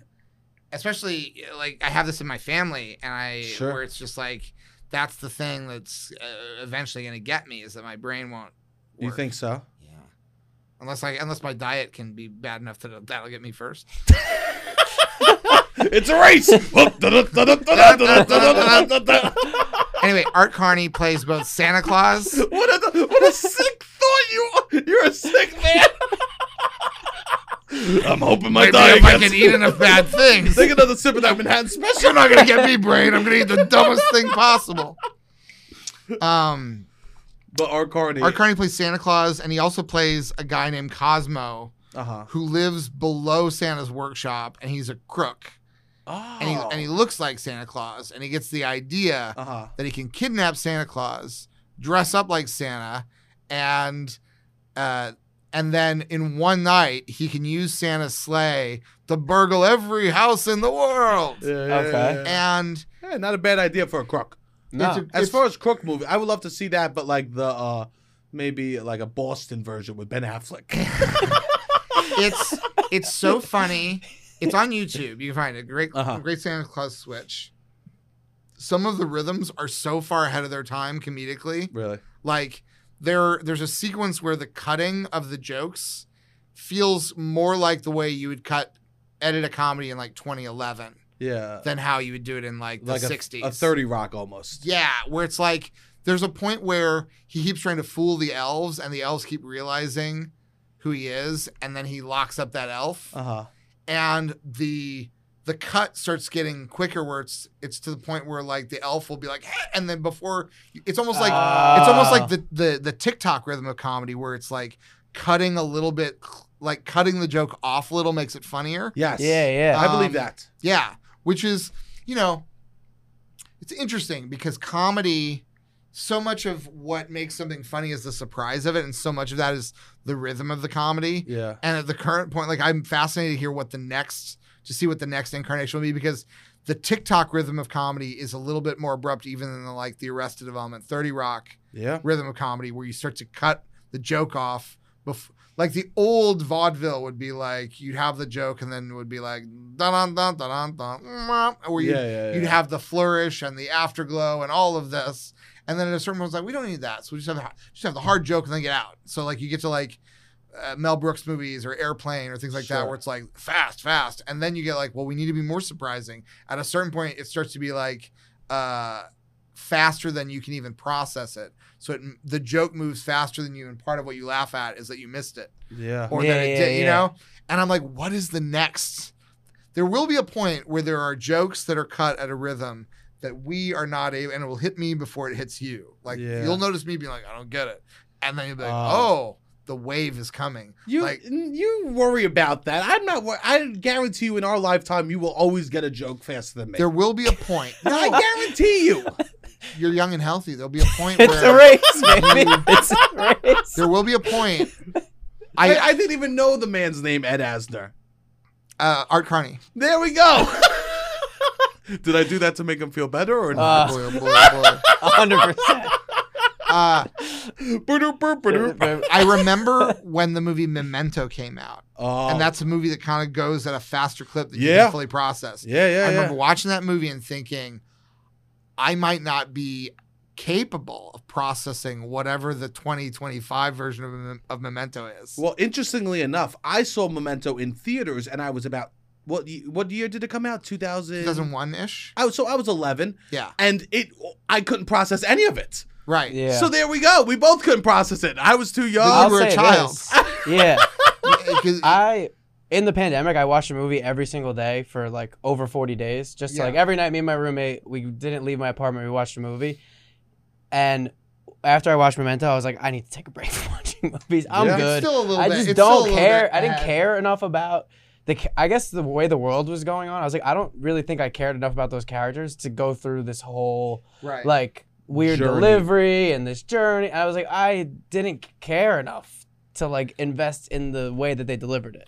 I always think about the fact that when you watch like certain movies in certain decades, that there was a point where if a detective needed to leave his house and go someplace else, you'd see him leave the house, get into his car, then you'd fade to him driving on the highway. Yeah. And you'd see him get out of the new building, go inside, and you'd see him like ask, where in the building are they? And you needed that at that phase of storytelling.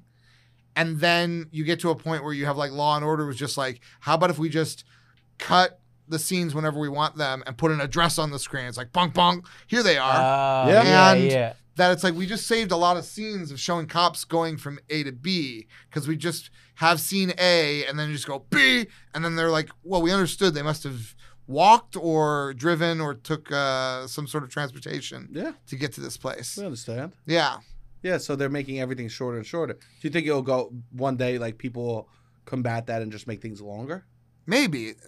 I feel like with TikTok, it's already, some people will say nothing on TikTok and it'll be a joke.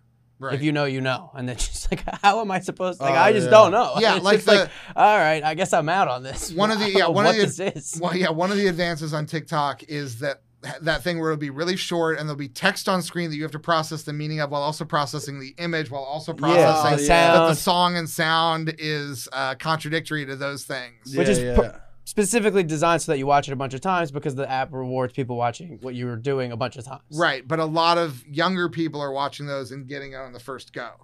You think so? Yeah. You think so? You think, wow. You think some people I think are there's some people it? who are just like, and then they get on the next But thing. here's the thing, they have no social skills.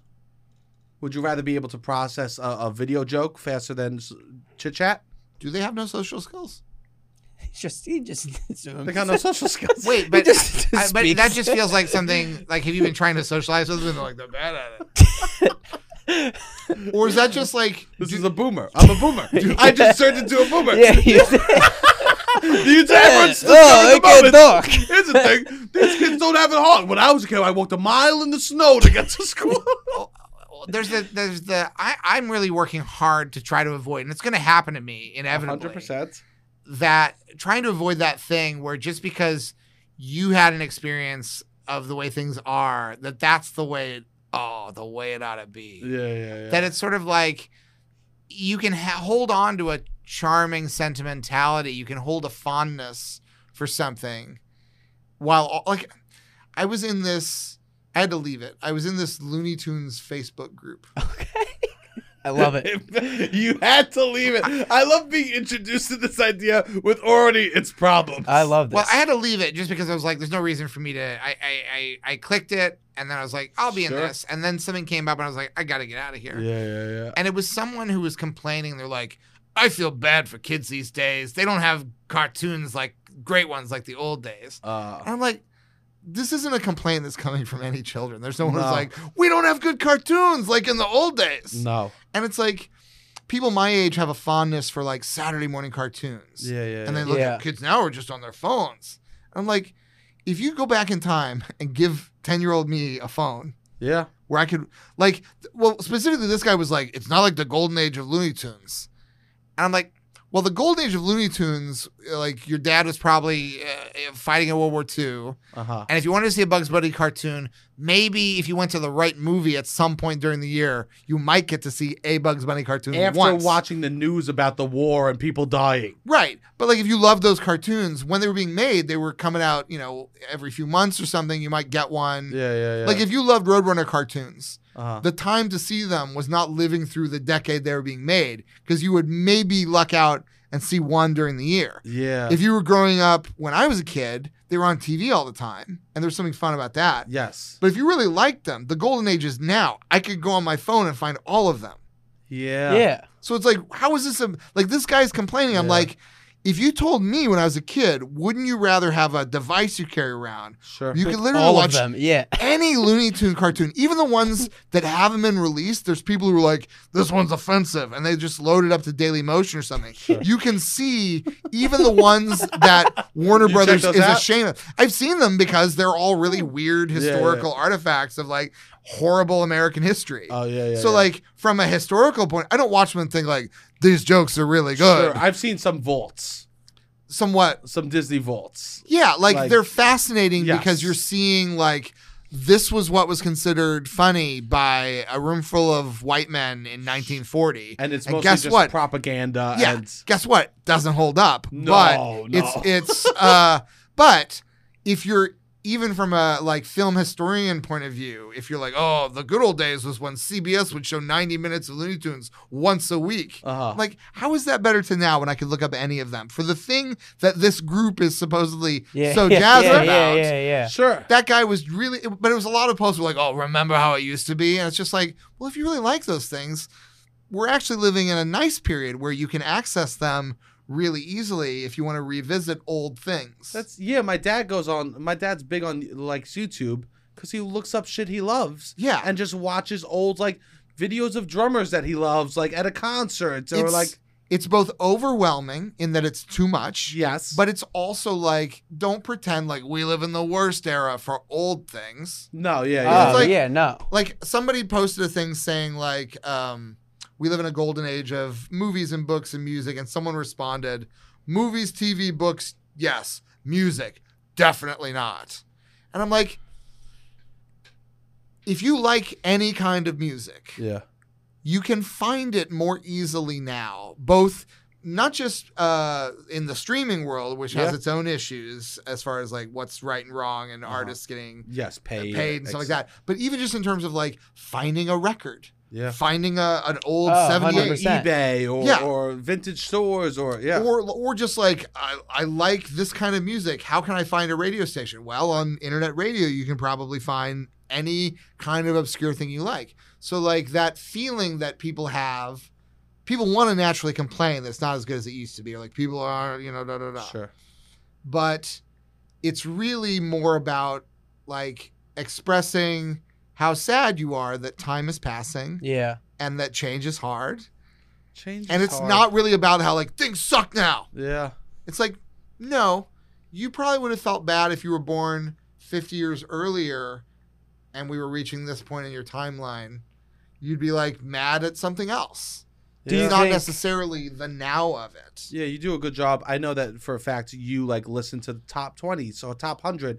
Because I remember you would come into like Stepfathers and be like, oh, I know this. Because we would have to pick a song and you would be like, oh, I listened to this song on you like a Billie Eilish song. It's hard to keep up, but I try to listen to some new stuff because otherwise you do get into it's very easy to get in the mode of like, oh, the music in the 90s. Yeah. You're like, if you like that kind of music, I can actually find you that kind of music now that's still exciting and new.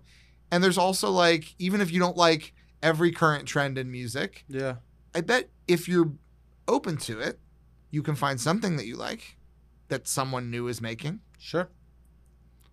I was going to say, do you think, I have an opinion on what you were just talking about too, Yeah. but do you think there's opposite something opinion. of like people like the chase? And like it felt more rewarding to have like people do love the chase. We talk about all the hype, everything is the hype, the chase. So it's like, oh, it maybe felt more rewarding to have to put some work into then, oh, I loved like the release of finding this thing, or it was hard, or I had to go to the store and look through the thing and I would find it. I guess that probably plays a little bit. Yeah, like, but some of that is like, I love going and browsing in a store because you might discover something that you wouldn't necessarily think of just by searching for it. Mm-hmm. And you wouldn't necessarily, the algorithm wouldn't necessarily know to push it at you. But if that's what's great about going to like an antique store is like, you can be surprised by something. And there's less opportunity to do that. But there's also there's lamenting the loss of certain things, and then there's also just that like, well, if you like that, you can still find it. But then there also will be things like, I used to really like running upstairs to at a time. Yeah. Oh yeah. I won't necessarily do that now. Yeah. Because I might like pop out my leg or something, and then be like, oh, I'll just go as like going to, because I met you, I took the Staten Island ferry to meet you today. Yeah. And I almost missed it. Like I literally got onto the ferry as they were about to close it. Amazing. And I was having train problems, and I had planned for a greater frequency of Sunday train to get there. And so when I got out of the train, it was like, it said it was an 8-minute walk and I had 10 minutes to get there. Yeah. And I took one slightly wrong turn that made it so that I had to walk so fast that it was actively painful to walk. Oh no. You know, like when you know I can't run. Yeah. And it's hurting. Every step is hurting. If I could stop, I would stop. Yeah. But just knowing if I get on that train, I'll get there on time. I won't have to wait a half hour for the next ferry. And there is something in moments like that where you're like, well, I'm not as young as I used to be. I can't move the way I used to be.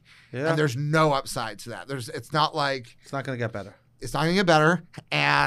And there isn't like, well, my legs are so wise now. Yeah. Like, but they move with such knowledge and intelligence. My body. like there are a few aspects that we can convince ourselves are, you know, you're like, oh, I'm glad I'm not a teenager again. Yeah. But nobody likes the decay of the physical body. No. The vision We don't- going. we- What helps with that? we don't- Your smell is better? No. To see things like a teenager I would not like. Yeah. The crystal clear nature of a TV screen. We don't like it in ourselves. We don't like it in others. It's just North Pole USA hates old people. yeah, Hates old people. absolutely. Yeah, we don't like to see them. Yeah, they have 2 jobs for old people, and they're taken. What are they? Santa and Mrs. Claus. Mrs. Claus is a job? Oh, you think homemaker's not a job? Also, I'm pretty sure she does a lot of work up there. Does she? Definitely has Yes. to. They There's no never way speak that she to it in the doesn't. lore. They There's never no speak way to she her. doesn't. Sometimes they do. When? Some people give her a She's better always storyline. busy, and I guarantee there's times when Santa is not pulling his weight. You know what I mean? And she's there to And pick she's up one the who's slack. like, Santa, a lot of kids are asking for video games, and he's like, oh, we don't know how to make those. And she's like, Nick, come on. She calls him Nick, huh? Nick, Nick. my Nicky, Nicholas. oh my Nick, my Nicholas, My little Nicholas. my little Nicky. Oh my God. This is beautiful. I love this so much. I think it is sad a little bit. There is passing. I always feel sad around Christmas, and I usually cry on New Year's, but I think I'm gonna bump that up to Christmas. Yeah, you can start crying around Halloween. Yeah, I can start crying. You're introducing things earlier and earlier into Well, the year. here's the thing. What I like about Christmas is that the sadness is intermingled with joy. Yes. It makes Constantly. the sadness. It makes you able to accept the sadness. And it's really like sadness is. I looked at that and I was imagining that it stood for sadness. The S by for sadness. stocking. Yeah. S for sadness. Santa Claus. No. Santa's brother Sadna. Yeah, oh my God. I think there's something about, like having a good cry Yeah. doesn't necessarily make you sadder. No, No. A lot of it times actually the makes you opposite. happier. Yeah. And I think there's something about like I like listening to the Vince Guaraldi music because it's a perfect mix of sad and happy, melancholy and fun. It's all that. And also I have a tip for the January music transition. Okay. Is that because I just got this great, they just came out with, they found a bunch of Vince Guaraldi session tapes. Amazing. So I've been buying and rebuying Charlie Brown Christmas in various editions for decades. Amazing. And every now and then there'd be an alternate track or something, but mostly just the same album over and over in different formats. And just like, it just makes me happy to have like, oh, this one's colored like a candy cane or whatever. Yeah. And this year they came out with a set that's like 5 discs and it has all these alternate takes where you really hear him. At first, when I looked at the track listing, it looks insane because it looks like one of those things where it's like track 3, O Tenenbaum, track 4, O Tenenbaum, take 2, track 5, O Tenenbaum. Just like it's going through all of the same songs. When you listen to it, Yeah. it's really different from track to track. Like they're trying new things. Oh, that is really cool. When you get to January, there's an album called Jazz Impressions of a Boy Named Charlie Brown. And it's the same style and mood, but it's non-holiday Charlie Brown music. So it's songs that they evoke the same mood, but they're not Christmas songs. Oh, that's actually that's interesting. beautiful. And I usually listen to that album a lot in January and even February because it sort of feels like, oh, I get the same feeling from this. Yeah. Without feeling like I'm listening to the Charlie Brown Christmas album past the point where I should be listening to it. Sure. Yeah. That's amazing. But I really do recommend the if you look for the super deluxe Charlie Brown Christmas, it's on Spotify and it's great. It's to really just listen. it's just 4 hours of it's like the album in a new mix that sounds to my ears the same. Yeah. Like yeah. I don't hear it. Sure. I don't have that kind of Musical ear where it's like still sounds good. Yeah. Then the previous original stereo mix just sounds like the record again. But then you get into these sessions and it really is interesting hearing them. Especially there's one point where you hear the kids who sing the Christmas Time Is Here song. At one point you hear them, they like mess up a take and you hear all these kids laugh. Oh. And it's the first time that I've really thought about the fact that it was just a room full of real children who were singing this. Yeah. That it's really like kind of amazing because I've always just thought of it as like those animated kids singing it. Yeah. And I know there's kids doing the voices, Of course. but hearing them laugh because they came in too early and then they're like, start over again. And it adds an extra layer of humanity. Plus the realization that so many of those kids are now no longer with us. Oh yeah, that's wild. The sad and the joy, baby. Jesus Christ! I will say this has been beautiful because it is about like coping with the holidays is something that people will have to be dealing with today as they're listening to this, right? Yeah. So I think that you did a great job of making people feel seen and also preparing them for the next month. Yeah. We should just finish this packet real quick. Yeah, let's finish the Yeah, packet. Polar Express party recipes. They have a recipe for polar chocolate nougat caramel squares. Nah, I don't like fucking nougat. I will say the name of that dessert feels like work. Yeah. Polar chocolate nougat caramel squares. Yeah, that's too much. What's your favorite Christmas treat? Holiday treat. What we talking with? What's your go-to? I like eggnog. You like it? Yeah. That doesn't surprise me. I like eggnog. Are you drinking it already? I have had some. You've had some cold or hot? Cold. I never had it. You never Me had neither. No, I don't drink milk. it? Okay. Well, you can get non-dairy eggnog now. I don't drink almond milk. I don't think I'll like it. What do you drink? I'll make a Water. version of it. Okay, I'll make a water nog for you.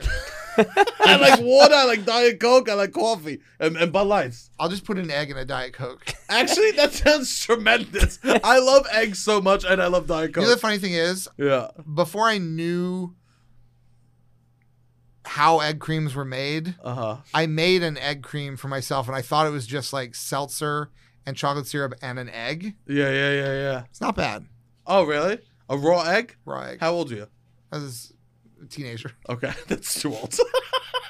That's too old. Well, egg cream is not a thing I grew up with. I think I saw a reference on TV to egg cream. I was like, Yeah. this is a New York City drink. Yeah. I was like, The I'll big try. city. Oh, I'll Wall try. Street. Egg And I'm just like creams. a country bumpkin from Missouri. So I'm Yeah. like, well, golly, I'll make myself one of those egg creams.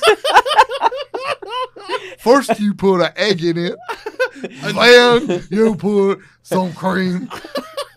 But Stir it up with a big old spoon. there's no like food because if you're drinking the eggnog, what do you want food? Food. Yeah, I'm sweet or not sweet? trying to think because I feel like I'm forgetting some major. What are the Christmas foods? You like ham? You like the goose? I never eat a goose. Never have had a goose. I've never eaten a goose either. Have you ever had a goose? No. Do you think people actually eat goose? Yeah, Christmas sure of goose. it. Christmas goose, right? Yeah. But no reasonable person nowadays is making a Christmas goose. Who's to say what's reasonable? Yeah. And in North Pole, USA, we have certain rules. Hot chocolate bar cocoa. Hot chocolate bar cocoa. What you need is 2 egg yolks, 2 ounces of milk chocolate candy bar, and 1 cup of milk. It doesn't seem like very much chocolate. No, it does not. It's mostly egg and milk. doesn't sound too good. Um, Beat the egg yolk in a bowl, put it aside, crush 2 the candy ounces bar. of candy bars. Not a lot, right? Tiny. That's like a little sprinkling. This is mostly eggs. You're just eating eggs. It's raw eggs, right?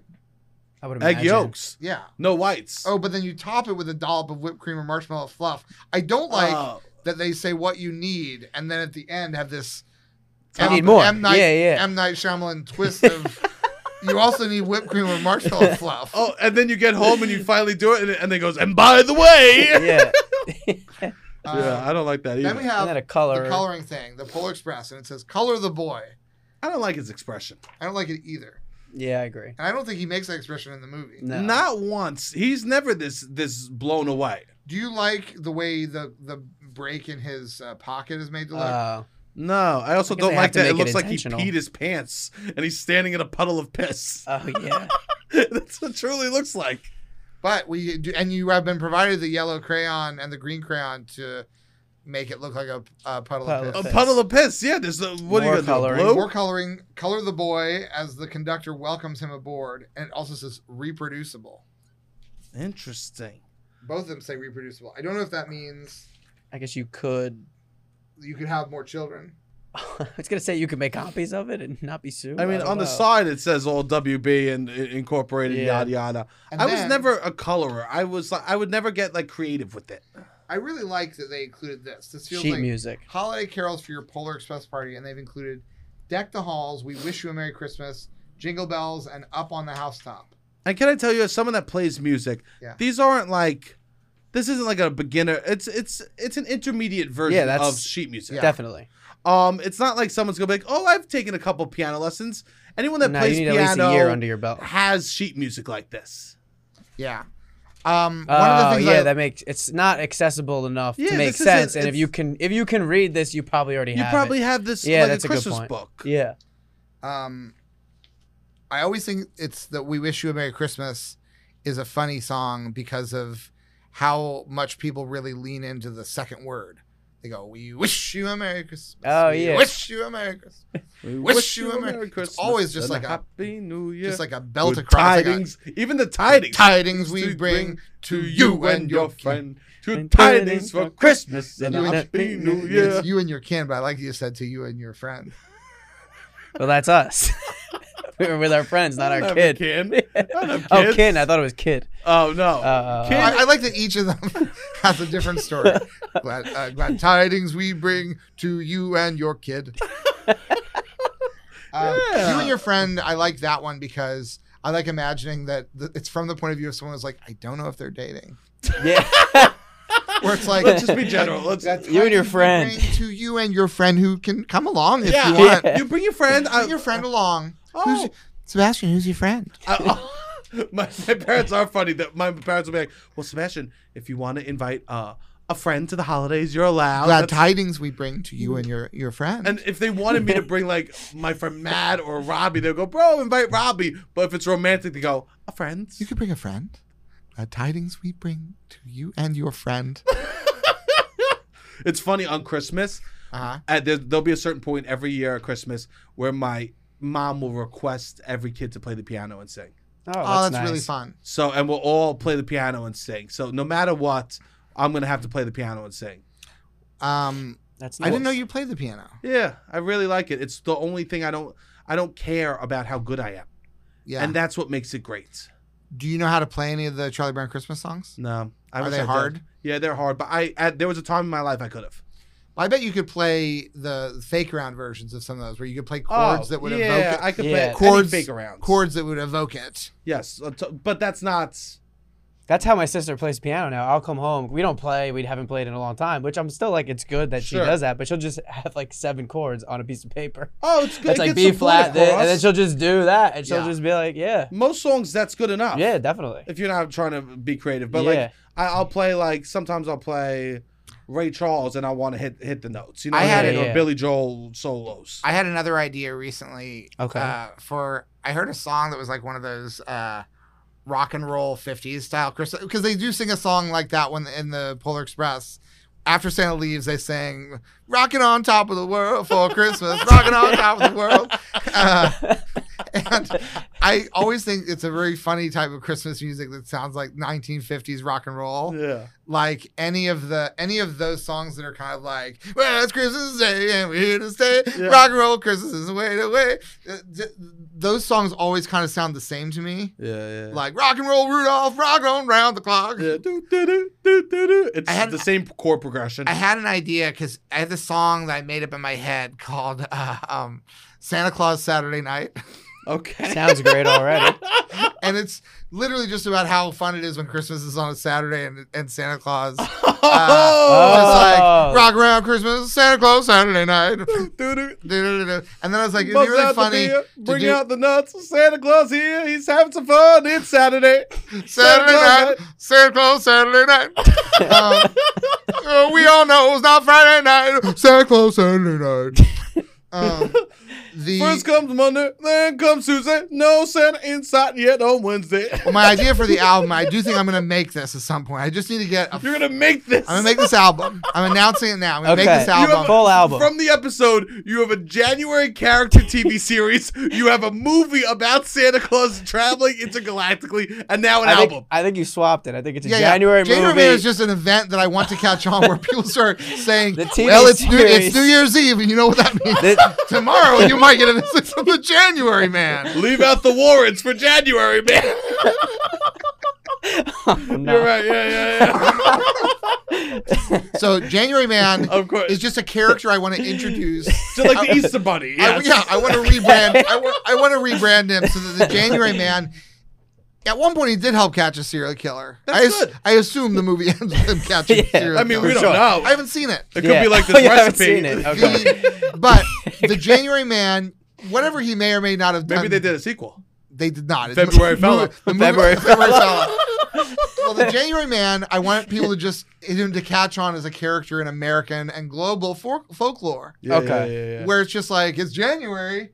Guess who I am? You have a mustache. Yeah, on. Like yeah. it's the January Man. I mean, you kind of have like what's that mustache? Movember. Movember, yeah. But the January Man has a mustache, and that's just part of his thing. No, I want to make an album that is like 50s style rock and roll songs. They'll all roughly sound the same. So I just need to get a competent band that can do those kind of one for the money. Those kind of like Yeah. You could do that. yeah. And I want it'll be a 7-song album. Maybe there'll be a few more if I can think of it. But I want to have a Christmas like a song for each day of the week. Like what if Christmas is on a Monday? Oh. Like So no matter what, you get played. Tuesday Yeah. Christmas, Tuesday is coming soon. Yeah. Yesterday's Monday, Tuesday is over the moon. It's a hump day Christmas over here on a Wednesday night. Yeah. Hump day Christmas, Wednesday's coming round. And the advantage of this album is that Christmas is on a different day every year. So different years will sort of, people who play Christmas songs, holiday playlists, it'll get different emphasis because like, you don't want to play Santa Claus Saturday Night on a year when Christmas is on a Tuesday. My big question I have a for question. you- I have a question. Go ahead. Great. I'm All ready right. to field All right. all inquiries about this yet All right. to be recorded or written album. Could you maybe make it almost like a 12 Days of Christmas thing where it starts, your album can be played for the week after Christmas or the week leading up to Christmas where it just starts either or ends on Christmas? Do you want that or you just want one song per year? I'm not sure I fully, there's just a lot of math involved in your question. So either it's like you could do the whole week. It's a week-long celebration Yes. of your album that either it ends on Christmas or so the 12 Days of Christmas we were talking starts on Christmas and then there's the Right. 12 days. Could you do that with your album? Tuesday Christmas, then you go Wednesday, then and it's like almost like a 7 days of Christmas album. The problem with that is it sounds like in Okay. order to really do it right, because I want an album that has a song for each of the days of the week being Yeah. Christmas. Okay. Problem with doing that for the days, starting with Christmas 12 days, is that you start to then, I feel like you need to do multiple versions of those 12 days. Yep. So you have to, Okay, all Like, right. There's my- 49 versions now. yeah, that Yeah. you basically Okay, needed 12 days for You want it to be times 7. specific Yes.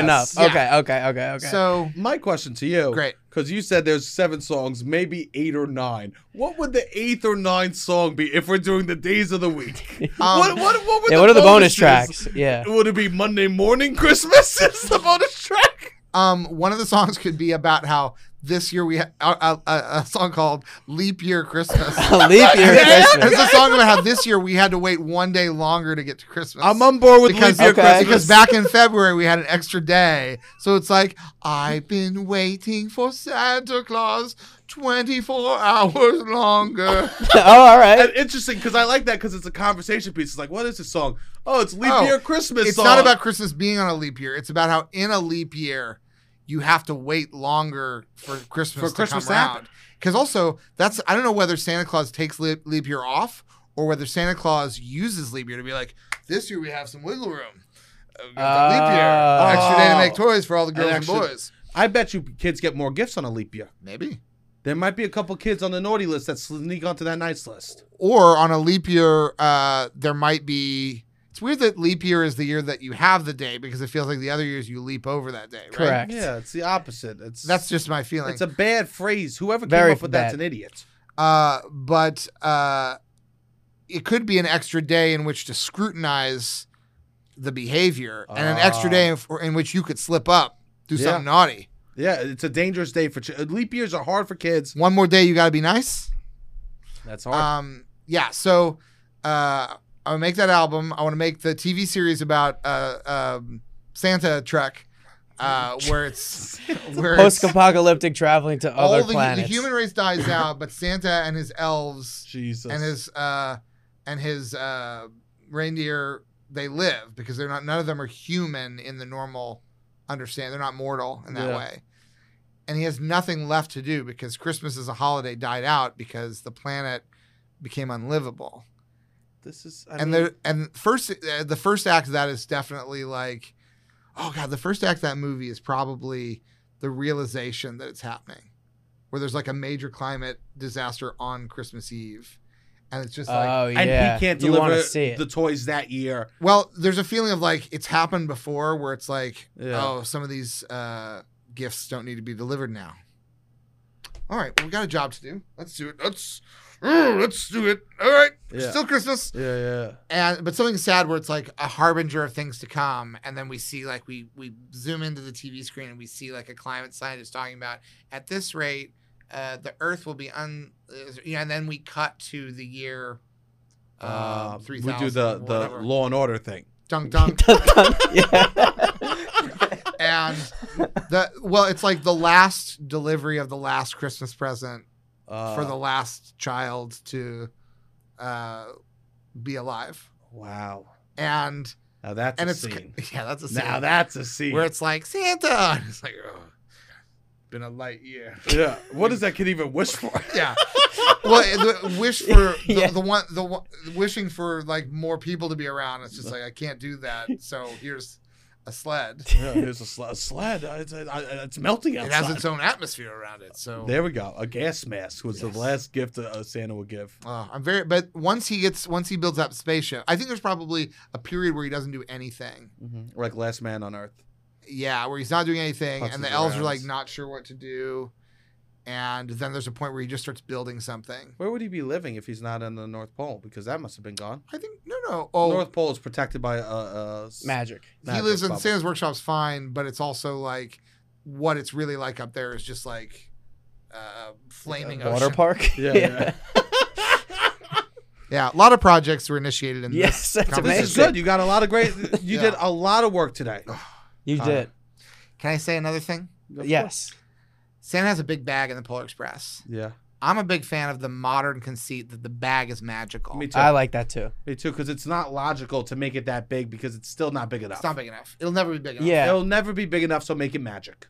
And so in Violent Night, the bag is it's like a portal. It's like you reach in. He doesn't even know fully what he's about to get. There was another movie where it was a portal. I forget what it was. But yeah, I love the idea of like world jumping through that bag. And I kind of like the idea of Santa, out of a sense of nostalgia, having it be like, it's a full bag, but it's like, it's not. Sure. It's full of more than you can even tell. Yeah. I like him having to do some lifting. Me too. Also, we talked about this on the pod. Like Santa's, his muscles they don't matter. He could lift an infinite amount of weight, Santa. Right. Yeah, he's magic. He's magic. Like there's magic we don't even comprehend about Santa. I like that Santa. So Santa's body type is a choice. Yes. Yeah. It's a choice. There's the Rudolph model of it, the Puppetoon TV special, where Santa's thin most of the year, and he has to like Raging Bull style bulk up for Christmas. It's bulking season, babe. Yeah, where it's like, oh yeah, he tries on the pants and they fall down, and right? Yeah, I like that. He's one of my favorite Santas. My friends used to always quote the line in that where he says, "Oh my, it looks like we're going to have to cancel Christmas." And he's Chris, and there's like, right? He's Chris, not Nick. Yeah, he's Kris Kringle. And the idea that it's like, you don't get to cancel the holiday just because you can't deliver the toys. It will still happen. Sure. Families got each other gifts. Oh, yeah. Slow down. Yeah. Not every all gift on is you. a Santa gift. Yeah. Interesting.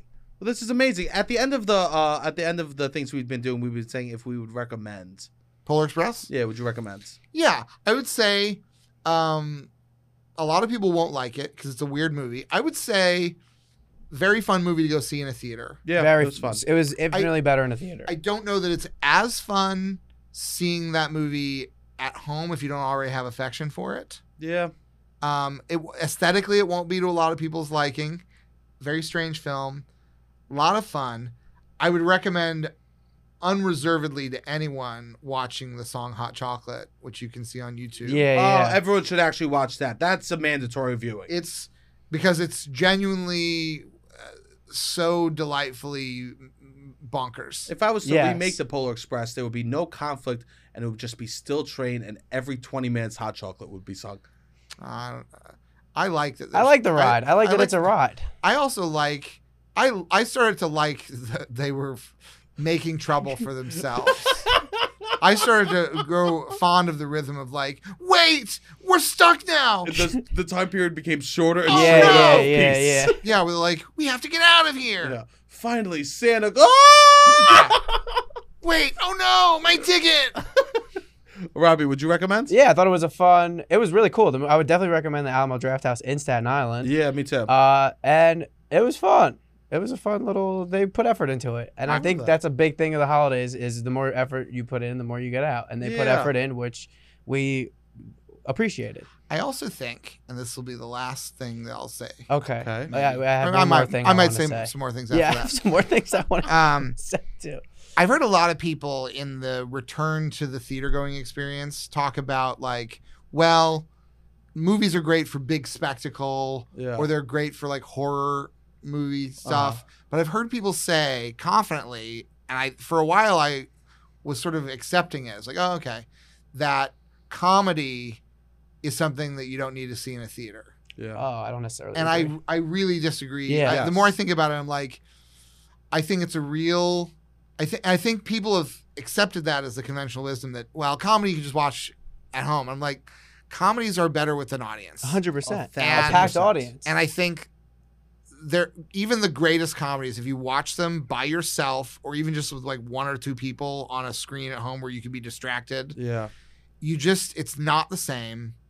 And I saw Superbad in theater and Tropic Thunder, and they're like some of my favorite comedies growing up because of that. yeah, I liked when I think about seeing Borat in the theater versus watching Borat 2 on Amazon Prime, Yeah.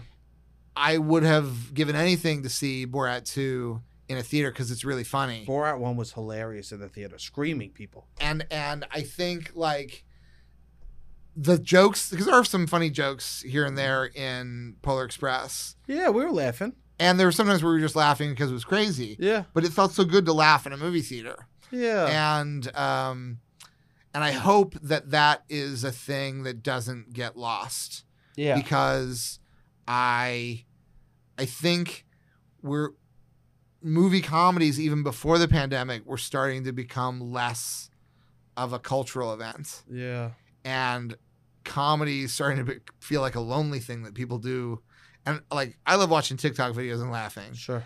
But I think that is a thing that I'll contradict myself slightly in terms of like the good old days, whatever. I could easily see it slipping away as a thing that people don't think of comedy as a thing you see with a bunch of people. I think what it is now is sharing with friends, like that Yeah. share button. Yeah. Or like gathering around a phone, which isn't as. But the best part of comedy is hearing the laughter, I would say. Like live comedy is great because the energy of the room Yeah. and the laughter like makes it But that's funnier, and it's hopefully like why it will continue to exist. Yeah. Like seeing Glass Onion in the theater. Uh-huh. It's really funny. Yeah. I'm Most- so pissed that it's not. Most people are going to see it on Netflix I know. a few weeks from now, and some of them are not. Some of the people are not going to fully appreciate how funny that movie is because they're Yeah. going to watch it on their own. And there's some really, I think it's my favorite Rian Johnson film, and I think it's easily his funniest. It's got the best jokes of any Rian Johnson film. I love that. And I was so glad that I got a chance to see it during the 1 week that Netflix allowed it to be. I know. I tried to go see it, and I was shocked that it's only in 1 week. I will say this: when it comes onto Netflix, I already saw that New Beverly Cinema, the Quentin Tarantino's movie theater in LA, Netflix will be allowing theaters to show it once it's on Netflix. Oh, cool. Oh, that's So cool. I might go see it in the theater. I'm hoping that in cities, particularly like in New York, that it might pop up because there's an appetite for it, because it's so funny to see both a mystery where you feel the energy of the people in the audience kind of being surprised or shocked by things, but also when there is a moment that we all think is funny at the same time. Yeah. Even the moment of like someone else finds something funny before you realize it's funny, and you hear the laugh, and then you're like, oh, and then you're brought along with it because like you're not everybody is always the first person to get a joke in a movie. Totally. And sometimes you might miss the joke, but there's one smart person in the audience who gets it first, and it's sort of like, hey, everybody, that was funny. And everybody realizes it at the same time. Ugh. Live comedy will exist. Yeah. It will. Yeah. Connor, this has been beautiful. Very beautiful. Happy Before Happy we holidays. leave, not to put you on the spot, you don't have to, but you sang us probably 50 jingles on the way home. Do you have one final parting jingle? Oh, it's Christmas time again, and here we are talking at microphones and things. It isn't in the spring. It's really part of winter, and Christmas goes away. I sing my song when Christmas is today. Amazing! Woo! That song, if you hear that song in the Polar Express, we determined it is a template where you can sing anything. And it kind of makes it da da da da da da da da da. Yeah. And it does have that happy and sad thing, because it's like it's happy at this part, but then it's really sad. It is a Christmas thing. Yeah. Because Christmas is so happy, but then it is so sad. Because Christmas good, but no, Christmas is bad. Oh, God. Incredible. Truly amazing. Truly amazing. And we jingled our bells when that song was playing in the theater. We did this while that very sad, melancholy ballad was playing. This is beautiful. Where can the people find you on Instagram? On I was tempted to say, no, don't find me. I'm hiding. Where can the people find you? Instagram, Connor Ratliff. I'm still on Twitter, but who knows?